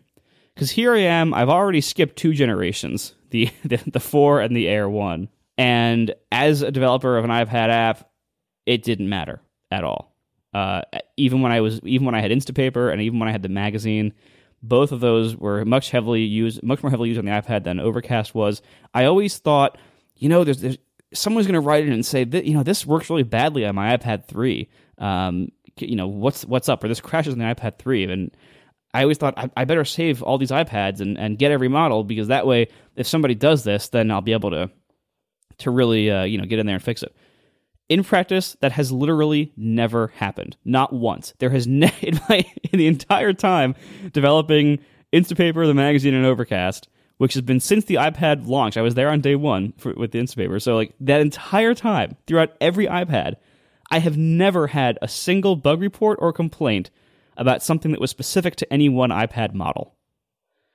So I think that's a bunch of crap. I think that's something that developers tell themselves, myself included, to either paranoia to keep existing iPads or justification to buy all the new ones. So that I can tell you, if you're a developer, if you've ever wondered about that, it is probably unnecessary. If you have a very high-end 3D game, that might be different because the GPUs do vary a lot. other than high-end game developers, I would say the differences are small enough that you don't really need to care, you don't really need to have them. And worst comes to worst, if you really need something, you can find a friend who has an iPad 3 or buy one on eBay for cheap. Anyway, so I decided now I'm going to sell every iPad I have that's not this one and just keep the Air 2, which I can make myself to buy. Getting back to that. So anyway, sorry for the long, selfish rant. First of all, before I move on, is that wrong? Like, do you guys disagree? I assume you do, because you have things that I've said were crap. I have an iPhone 6 now, as does all three of us do, and I still reach for my iPad Mini regularly. And I had an iPad 1, an iPad 3, and now the iPad Mini with Retina display. And the iPad Mini, I think, is my favorite iPad so far, in no small part for two reasons. One, because it is so much more portable, which sounds so stupid if you're a big iPad owner. Like when the first Mini came out and everyone was like, oh, it's so much better because it's so much smaller. I was like, are you people crazy? No, it really is so much better because it's so much smaller. And also because this is the first iPad I've ever had with cellular, which is awesome. And between the two, that changes everything for me. And I take it with me, out with me a lot, where I define out with me as like I throw it in the glove box of the car or something like that. Or maybe I'm at a meeting and I don't want to bring my computer, but I just bring my iPad. So if I need to look up something in an email or something like that, or even take brief notes, I can do that. I use my iPad Mini constantly. I love reading. Well, I used to love reading Twitter on it, but speaking of apps that are old, Tweetbot is a little on the old side. It's still for iOS 6, isn't it? Yeah, and now you can't make fun of me for fast text, so haha. But sorry, Paul. I still love my iPad Mini, and I use it constantly. And I know, John, that's all. I mean, obviously you have a big iPad, but almost everything else is you would echo. Is that correct? Well, so now I have the iPhone 6, right? And the iPhone 6 is better competition for my iPad 3 than my iPod Touch was, but the vast majority of the time when I've got both devices next to me, I pick the iPad 3. It's like it's gone from maybe 99% to 98% of the time. So the iPhone 6, and I really think it is the bigger screen. The iPhone 6 on the bigger screen. The reason I reach for it is not because the CPU is like just vastly faster than the iPad 3, because that's not what I tend to run into. Because I'm mostly just reading things and browsing the web. Or even just playing games. I just don't notice any speed difference of the silly games that I play. But because the screen is bigger. But the reason the iPad 3, this giant, everything you said about the iPad 3 is totally true. It is it's a massive battery slapped onto a Retina screen. The reason I keep picking that is because basically when it's not like, oh, I need the text to be bigger or I need to read more stuff. It's like when I'm using it to do anything, it's closer to being like a desktop. I know I won't get the mobile site. I won't get the little tiny site. Like mobile sites frustrating me to no end. I can load full size web apps in it. I can see big, and this doesn't make sense given like the massive hardware advantage of the iPhone 6. But I feel like if I need to do something on the website, it probably won't work on this handheld thing. I'll need a bigger screen to be able to do it. And that's obviously silly because it's like if it's something CPU intensive or some stupid poorly implemented JavaScript scrolling ad banner crap, like it's going to be way worse on the iPad than it is on the iPhone 6. But I still find myself going to the iPad because I feel like I'm a desktop person. Like I want the real full web here. Like I want the real full article. And if I'm looking at comics, obviously, or anything having to do with images, or you were just looking for iPad Instagram apps, like I've always had an iPad Instagram app. That's how I prefer to go through Instagram, even though the pictures are, supposedly not high res enough to make a difference. Like they're not. Yeah. I like to see the pictures and the comments underneath them. I just want a bigger screen. And so that's why my current bigger screen, the iPad 3, with its terribly unbalanced hardware and the now aging battery and the heat and the weight and everything like that, still beats out the iPhone 6 when I want to sort of have that experience of like when I still get print magazines, sit down and just read a magazine, sit down and just read the computer equivalent of a magazine. I always go for the iPad. So that's actually, I'm glad to hear that. And that's actually kind of what I'm finding. So I decided, let me give the iPad, one last try before I write it off as just a device that's not right for me. So I got myself the mid-range Air 2 config. and I figure, if I'm going to give this a fair shot, I want to give it a really fair shot. I want to have no complaints about the hardware at all. So the iPad 3, big, heavy, whatever.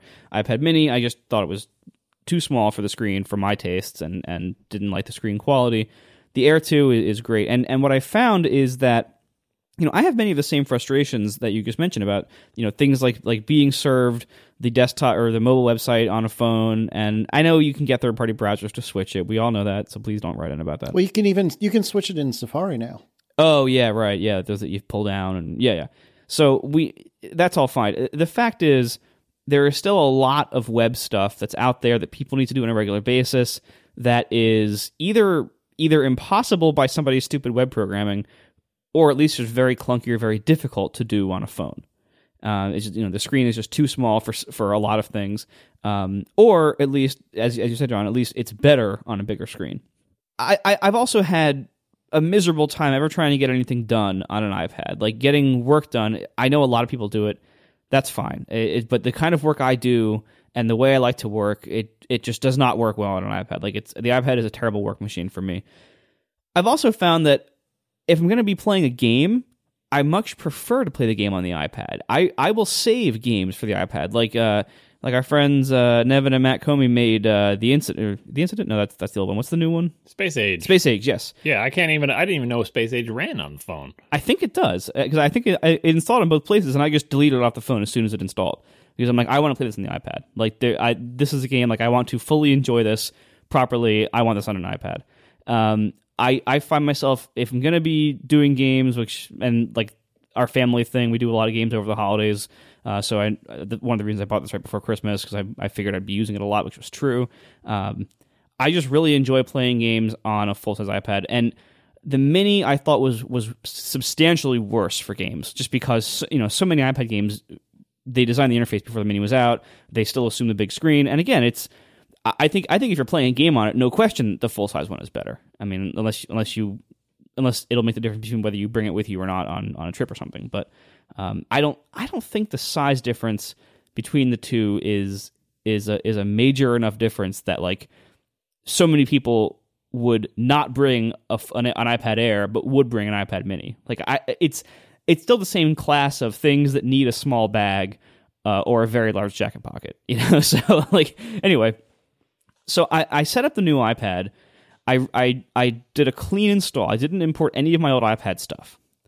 I downloaded I downloaded all the games that I had downloaded to the iPad and a couple new ones. I didn't install anything to get any work done. And most importantly, I didn't install a Twitter client, because Tweetbot on the iPad is, as you mentioned, very old. It has not been updated for a very long time, and it is just really, it was fine for the time it came out, but that was a very long time ago, and it's pretty outdated now. Well, and it's functionally broken in a couple of ways. Like, for example, the new-ish Twitter animated GIFs, that's just infinitely going. It infinitely opens that tweet screen. And so it's getting to the point that I'm struggling to use it, even though I freaking love Tweetbot. I use Tweetbot on all my devices, but it's hard to use it on the iPad now. Forget about Tweetbot and old, because I have the same problem with Twitterific sometimes. When you click on a twit pic or a pic.twitter or whatever link, it just shows the same tweet over and over again, and you just keep chasing the link, right? Yeah. Twitter itself, the mobile website, when I give up and say open in Safari, that doesn't load for me 50% of the time. Oh, now. Easily 80 to 90% for me. It's ridiculous. I never understand. Sometimes you just get a spinner forever. Somebody just not it won't load an animated GIF, but I don't even know if this is an animated GIF, because all it will show me is the Chrome, and then maybe a spinner, or maybe it's just gray, maybe the page. Anyway, I don't understand how these super famous, highly used sites have a 50% failure rate of just viewing the content when you're not using the official Twitter app, which I bet works great. You're still mad about Vine. Yeah, that too. So I set up the new iPad Air with the primary things I'm doing on it are looking at email, not even responding to email, just looking at email, because it's good for that, and it's good for me going through the Overcast support email, because I don't respond to most of it. Games and browsing. And browsing is an important category. So browsing, I don't just mean a web browser, although that's part of it. I mean anything that involves browsing a feed mostly for consumption. Yes, I know it's a cliche, it's only for consumption. For what I'm saying, this actually works very well for me. So Amazon, for instance, works very well on the iPad. So that's, shopping, Instagram, any kind of news browser, any kind of newsstand publication. Like there's this obc.io, bit.io, we'll put that in the show notes. I like that a lot. I read that on the iPad, even though you can read it on the iPhone, but it's better on the iPad, I think. Anything that involves browsing code in general is better on the bigger screen because usually it wraps too much on the iPhone screen. Yeah, that's why I can't read Reddit or Hacker News or anything. Any sort of, because you're going to follow a link that's going to have code in it. And as soon as there's code, it's like, well, forget it. I just cannot read this on the phone because it's truncated. You got a 2-finger swipe to try to scroll. It's like, what am I even doing? Because it's fixed width. You can't, you can't just arbitrarily rewrap it. Right, exactly. And also any kind of web forums like Hacker News, any kind of old PHPBB kind of forum, so many of those don't have very good responsive or any responsive layouts. So so many of those are still very hard to browse on a phone without having to either do it in landscape and only have 2 lines on screen at once, or have these really tiny little text columns that you have to squint to see the text because it doesn't resize properly.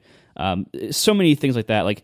Browsing the web in general, if I have the option to use both of these devices to browse the web, I'll prefer the iPad because everything we've been saying. So now that I've restricted the iPad conceptually to not to serve the exact same roles as my phone, if I want to browse Twitter and do stuff like that, the phone is a better device for that for me, mostly for software, but the phone is a better device for that.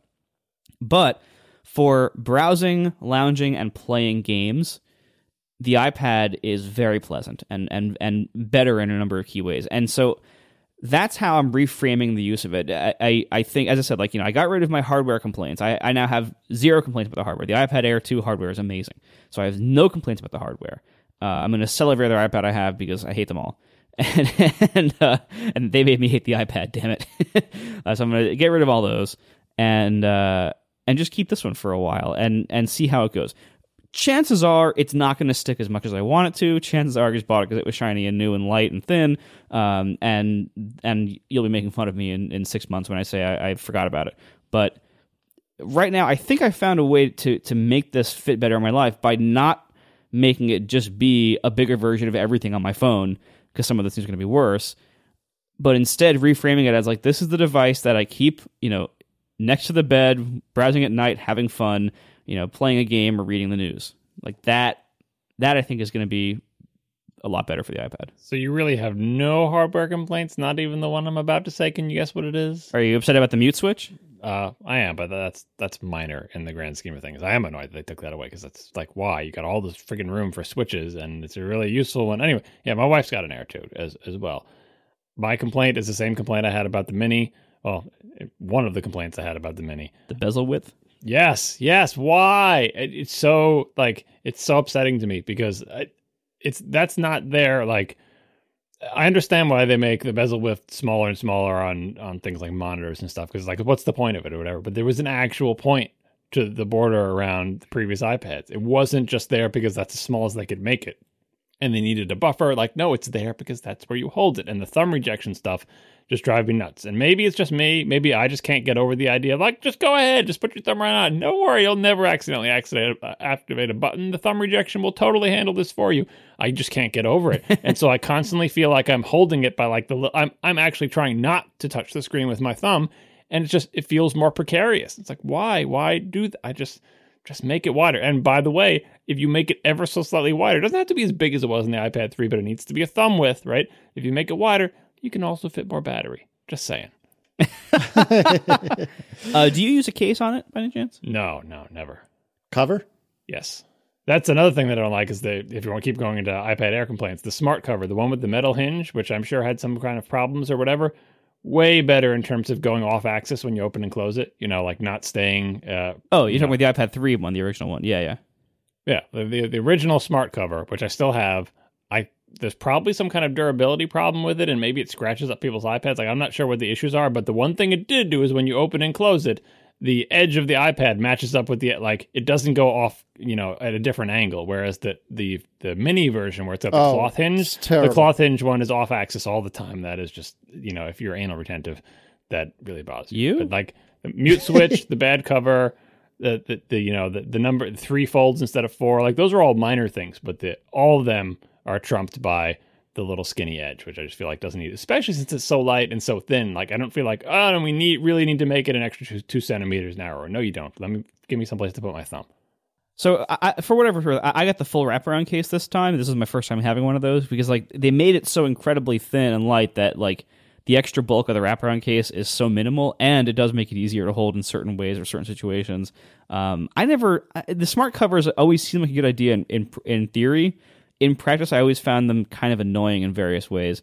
The case is in some ways slightly less annoying. That's all I can say. It's not perfect. It still has the problem of like, oh, you have this thing that flaps around in the back sometimes and doesn't hold on very well. But it at least fixes any alignment issues you have because the case is always perfectly aligned. Yeah, I might try that case. Yeah, it's not great, but I think it's a little bit better.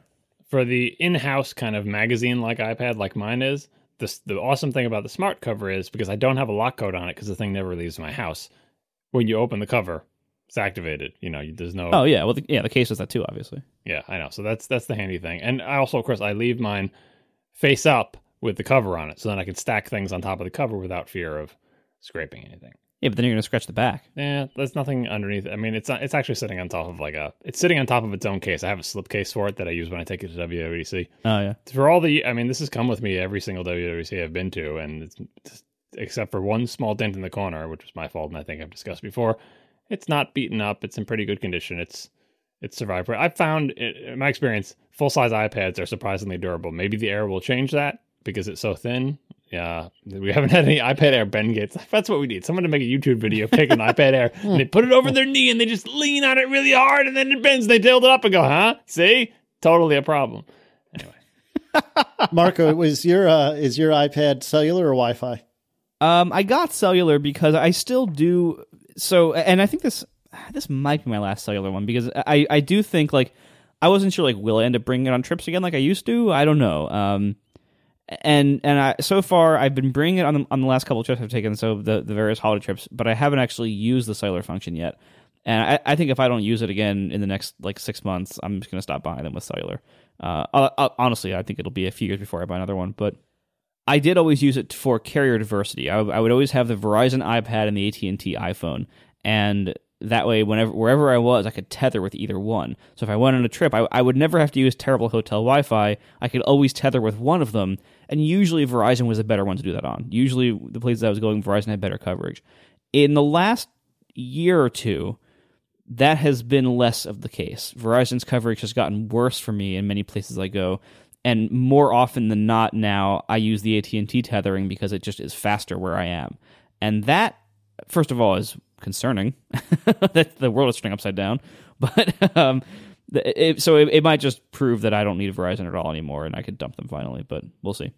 All right. I do recommend if you're the kind of person that's going to carry around an iPad with you in the world, like not just leave it in your house all the time, definitely get cellular. It is very much worth it because if you're using it by itself most of the time, tethering is still a little bit annoying. That being said, the new iOS 8 tethering with like how it detects your phone through continuity or whatever, that might make it a little bit better. That might close the gap a little bit. I don't know. But I do recommend still, I think, getting cellular if you're going to carry it around. But if it's going to be in your house the whole time, I don't think it's that important. Yeah, I couldn't agree more because this is, again, my third iPad for cellular. And I wasn't sure if the, $130 was really worth it. I did the exact same thing you did in that I got a Verizon iPad and I have AT&T for my phone. I then got I don't know if this is still a thing or not, but you could, right around the time the iPad mini with Retina came out, you could give T-Mobile $10 and they'll give you a SIM, and they will give you 200 megs of data every month for free, on the hope that if you already have their SIM card in your iPad, when you need to pay for data, well, A, you'll be in a place that T-Mobile actually works, and B, that you will pay T-Mobile for that data. And I find that for the amount of time I'm running about with my iPad, 200 megs of data is actually usually enough. And then if I'm traveling, I can either use T-Mobile if I'm in a major metropolitan area, or Verizon if I'm not, and get online with that. And I got to tell you, being at the beach and being able to screw around on Twitter if I so desire with my iPad That's pretty cool. So I agree with you that if you think you're going to be leaving the house a lot, definitely spend the extra money to get a cellular iPad. I really do think it's worth it. And that T-Mobile thing is still there. I looked when I was activating mine. I ended up just transferring the Verizon, because the new ones had the Apple SIM, but if you sign up to Verizon, it locks to Verizon, which is stupid. I'm sure that was Verizon being a pain or something. Anyway, so I just transferred the SIM from the old iPad. But the Apple SIM does still offer that option, so you don't even have to go get $10 and give them to a T-Mobile store. Like, you can bypass that step. You can just buy a new iPad Air 2 with cellular today, and just select T-Mobile from the startup screen on the cellular plan thing, and it does offer that 200 megs for everything. No, that's awesome. I didn't know that. Anyway, thanks a lot to our 3 sponsors this week: Harry's, Fracture, and Squarespace. And we will see you next week. Now the show is over. They didn't even mean to begin, 'cause it was accidental. Oh, it was accidental. John didn't do any research. Marco and Casey wouldn't let him, 'cause it was accidental. Oh, it was accidental. And you can find the show notes at atp.fm. And if you're into Twitter, you can follow them at CASEYLISS. So that's Casey Liss, MARCOARMENT, Marco Arment, SIRAC, USA Syracuse. It's accidental. They didn't mean to. Accidental. Tech podcast so long. You were saying something about it was hard to see code on a tiny screen and stuff like that. Yep. This phenomenon, I don't know if it's new for Twitter. Maybe it's not just Twitter. Maybe it's lots of things. But I find very often when I am doing stuff on my phone or iPod Touch, and somebody does that thing where they post a screenshot, and either it is a screenshot trying to show some piece of software or something, or more commonly I find it is that insane thing that makes no sense to me, except for maybe as a way to get around tweet limits, which I actually think this is about Twitter, where they post a picture of text. Oh God, it's so bad. It's like a picture of a web page, like they screenshotted their web browser and then put that in a thing. And like sometimes it's a picture of a tweet, which really boggles my mind, because like there's a mechanism for retweeting. Like I guess maybe in the non-technical person's like view of the world, a screenshot is somehow proof in the same way that a photograph was proof, which really just makes zero sense. But anyway, my problem is, all right, so people do this thing, and sometimes it's just a legitimate screenshot, like showing some application or whatever. And whatever I'm using, whether it's a Twitter website or a Twitter client, or if it's a Vine thing, or if it's an Imager link, or like, I don't even know what software I'm using, but very frequently I find myself tapping something, seeing a picture, and I can't freaking read it, no matter how much I zoom, because it's so massively low. Like, the resolution is not sufficient to resolve letters. Like, the letters are just a jumble of, it's JPEG compression combined with the like if it's like some big indented comment or whatever, and it's like, I know this is not the original image, because nobody would have posted this image because it's illegible. They're trying to make a point, and like sometimes it's just the picture, like, oh, look at this, read this text and become outraged, or whatever the hell they're trying to say, right? And it is 100% illegible, and that means that something between me and them is causing a massively compressed version of this image to come in, and it's Twitter doing it, like try to say, oh, we'll serve the mobile version. What I'm getting at is that so many web services seem to have the idea that all pictures are photos and no pictures are screenshots or contain text. And in my experience, it's the opposite. Almost all pictures are not photos and are like screenshots or text or something. And I want to be able to read them. And these services, like, this is another reason I want to be on my iPad, because at least on the iPad, I have a fighting chance that they won't try to serve me the super duper compressed, tiny scaled version of the image. And I find that incredibly frustrating. It's like I'm not allowed on the quote unquote real internet. I have to be it's like being in a WAP browser again. Like, I have to be handed the toy version of this. You can't handle the full quote unquote photo. Here's this totally mangled version that is useless to you because you can't read a damn thing on it. It drives me up a wall. Yeah, I can't get over, what is it, tweet shotting or something like that? Somebody said pick the other day. That's like a thing? I have no idea, but basically, like John was saying, where you take a screenshot of something, and maybe if you're really cool, you'll like highlight the line that you want to call attention to. Like, that's annoying, but I can get over it if you can include a link to whatever page you're trying to link to. But my favorite, and by favorite I mean the thing I freaking hate, is when they take a screenshot of this thing and then don't provide a freaking link. Oh God, it's so annoying. Yeah, people are posting examples. Like, you know, so this is like this one from MG Siegler is obviously a screenshot of like mobile Safari because you can see they've highlighted the paragraph or whatever. And sometimes it's not like, you know, the content may be good. Like what people are trying to do with this. And there's strategies beyond like the using screenshots as proof. A lot of it is like, I can't fit this in a tweet. I can put a link to it in a tweet, but I think if I put a link to it, you won't follow it. And so many Twitter clients inline images that if I put the actual image, you can read text that I couldn't otherwise include in the tweet. It's like people are just doing what works because, you know, people will quote unquote engage with your tweet more if they can see the paragraph of text that you're, you know. I don't even use a Twitter client that, I mean, I have Twitter if it does inline images, but I have that feature turned off. And for the longest time, it didn't inline images and all. So my experience with Twitter is very different. I would rather just follow the link, but sometimes it's nice to be able to know exactly where it is. This is another thing with like in-page anchors that either people don't know how to use or they don't exist or both. And so the best way people can communicate, there's an article and this part about it I want, like basically what they're doing is a link list kind of blog post where you know, they're running a link blog.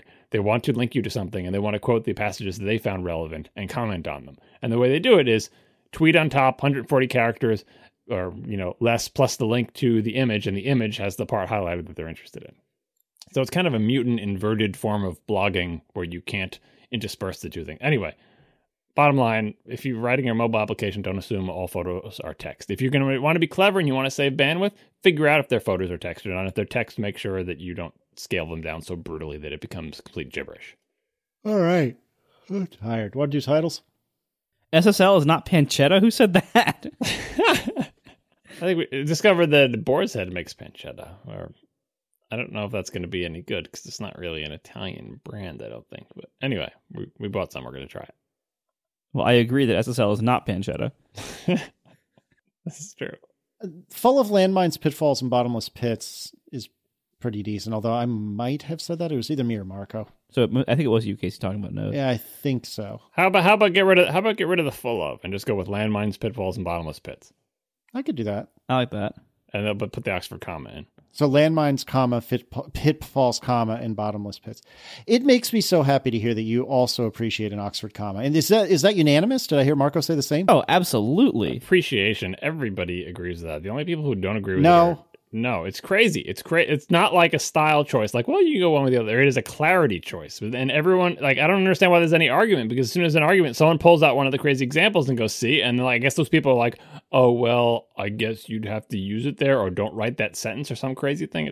No, forget it. I've never heard a convincing argument against. I could not agree with you more. Friend of the show, Stephen Hackett, swears that the Oxford comma is evil, and I am glad that we all agree that he's wrong. So what does he say on, when people bring up the examples of like this sentence changes the meaning of the sentence and it's totally crazy, and if you don't let me put a comma there, I cannot express the intended meaning of the sentence? What does he say then?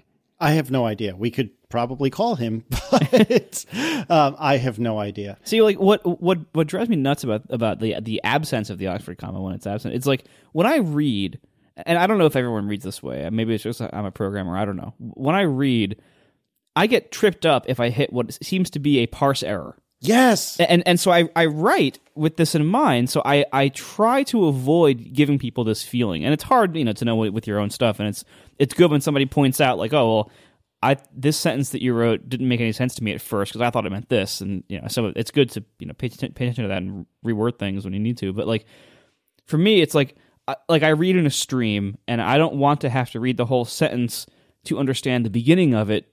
Unless, you can like push the clause on your stack and everything. But, for the most part, it's like as you're reading, you don't want to be tripped up by something like the end of a list not happening the way you thought it would, or like, parallel structure errors are a great example of this, stuff like that.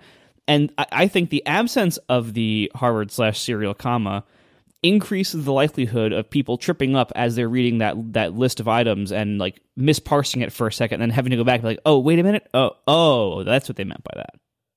I really don't understand how people could think that not having the Oxford comma is an option, because I agree with John. Like it dramatically changes the meaning of the sentence, but whatever. It makes me genuinely happy that we all agree on this. The only thing we all agree on. Well, that and iPads aren't a complete waste of money. Yeah. Well, ask me again in 6 months. Yeah, that's true. You gotta figure out this Node issue. I know you're going to give up on it, and you probably should, but it makes me sad. If I loved everything else about Node, I would try to figure this out more. It just doesn't seem like a type of, I mean, it's young. It's like it hasn't been tested in this way, in the way that a lot of these older things have, especially if it seems like the type of thing where so you run into this problem and you ask the question and the answer is not, oh, of course, everyone runs into that problem. Here's how you fix it. The answer is, oh, of course, everyone runs into that problem. And you're right. It's a problem. Like, that's bad, because the beginner should not immediately find the thing that causes people who know to say, yeah, no, that totally doesn't work. I mean, what should really happen is you should run into all the problems and everyone should be like, yeah, that's what everyone runs into. Here's what you do. And then you run into another one. Like, it should be the progression of you learning a language. It shouldn't be, 3 days in, you immediately hit a roadblock that is a legitimate roadblock and there's not a commonly known workaround. Yeah. And it's like, what you can always tell the warning signs from the community that this might be the wrong thing for you. So, like, if the questions you answer, if the question is, why is set timeout leaking memory? If all of the answers are don't use set timeout and there's nothing else that does the same thing, then it's like, okay, that's a red flag right there.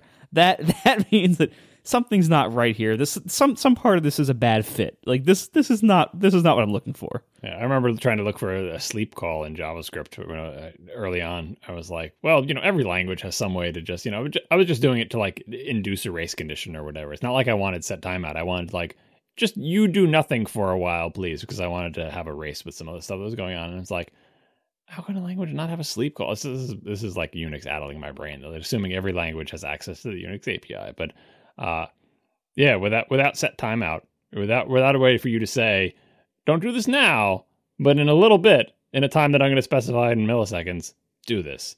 And if you can't do that, I was trying to think when you were asking that question, well, if I don't use set timeout, then what's my alternative? Maybe Node has an alternative, because Node, No, like that is like Node implemented set timeout and set interval itself, like in its engine, to work this way. And like that is, if you look at they call it the timers module. If you look at the Node timers module, that's it. Like those are the functions that you have to schedule something in the future.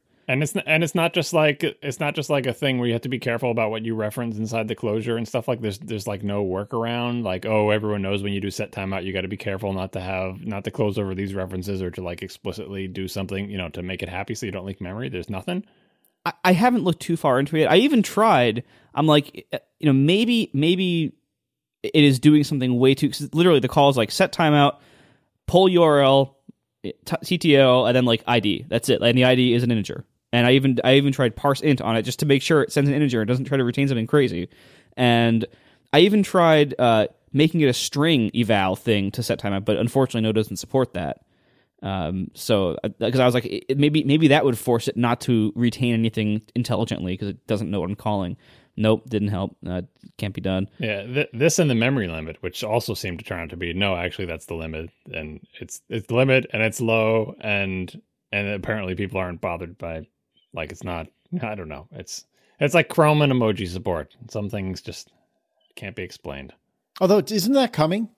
I'm sure it's coming. I'm sure anytime now. Overall, I think I would say if I had to predict, and granted, most of my predictions are comically wrong, but if I had to predict the future of these languages, I would say Python and Ruby will outlive Node in common usage. But Node's not a language. JavaScript is a language. And JavaScript as a language sucks. And the only reason anyone cares about it at all is because it's every freaking where. We all have to deal with it.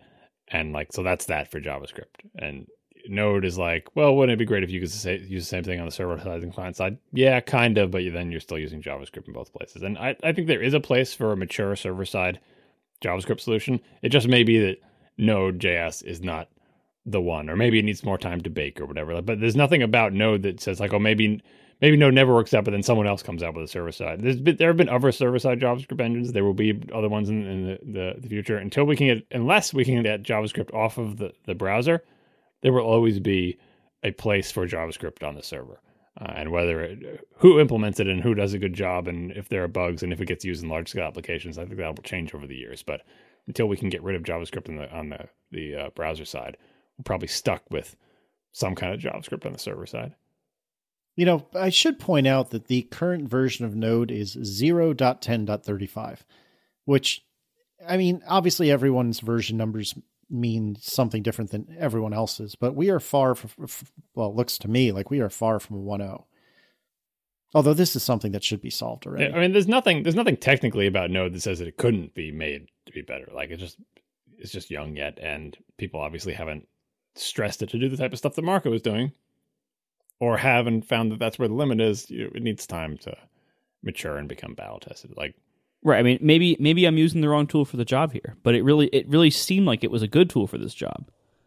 Yeah, it really bums me out because I really wanted you to like it. I don't even know why. Like, it doesn't matter, but it just seemed like this is the sort of thing I would use Node for, to your point. Yeah. And it seems like it's a lost cause. And it would work fine if you had 10,000 URLs to query, but once you're up into, 250,000, then it starts getting creaky. And it would work fine if I was willing to restart the process every 6 hours with only 10,000 URLs to crawl. Like it's a memory leak. Like it leaks forever. Like it eventually gets too big. And yeah, and when I'm crawling the full, and I'm not even crawling all 250,000. Like I did my last test was I was just crawling an eighth of them. So whatever that is, like 40 or whatever that is, and even doing that, it would pass a gig within like 20 minutes.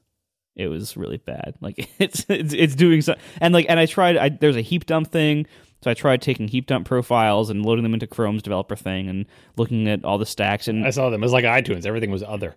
Yeah, exactly. Well, and for the few objects it is tracking, you could see some of them had really, really deep recursive set timeout calls. So you can tell that's where the problem is. The problem is set timeout is retaining things recursively, even though I'm not calling functions recursively, but like the function at the end of itself calls set timeout on itself for some point in the future. And I even tried not doing that and doing a worse solution using set interval instead. And I tried, clearing the intervals, of course. I tried all that. I could not get it to work. I worked on this most of the afternoon today, and I could not get it to not leak all over the place. And it just, again, it just is not. It is not a good enough fit in every other way to what I want in a new language to make it worth fighting on this point. So I mean, but Casey, I mean, you're getting what you want, which is you're getting me to try a new language, and now because Node is not working out, I'm trying even more new languages. So really, this is awesome. Well, yes and no. I think you're predisposed to hate almost everything you're trying, but to your credit, you are trying, and that is making me happy. I wouldn't say I'm predisposed. I'm predisposed to hate things I haven't tried before because I don't want to have to try them.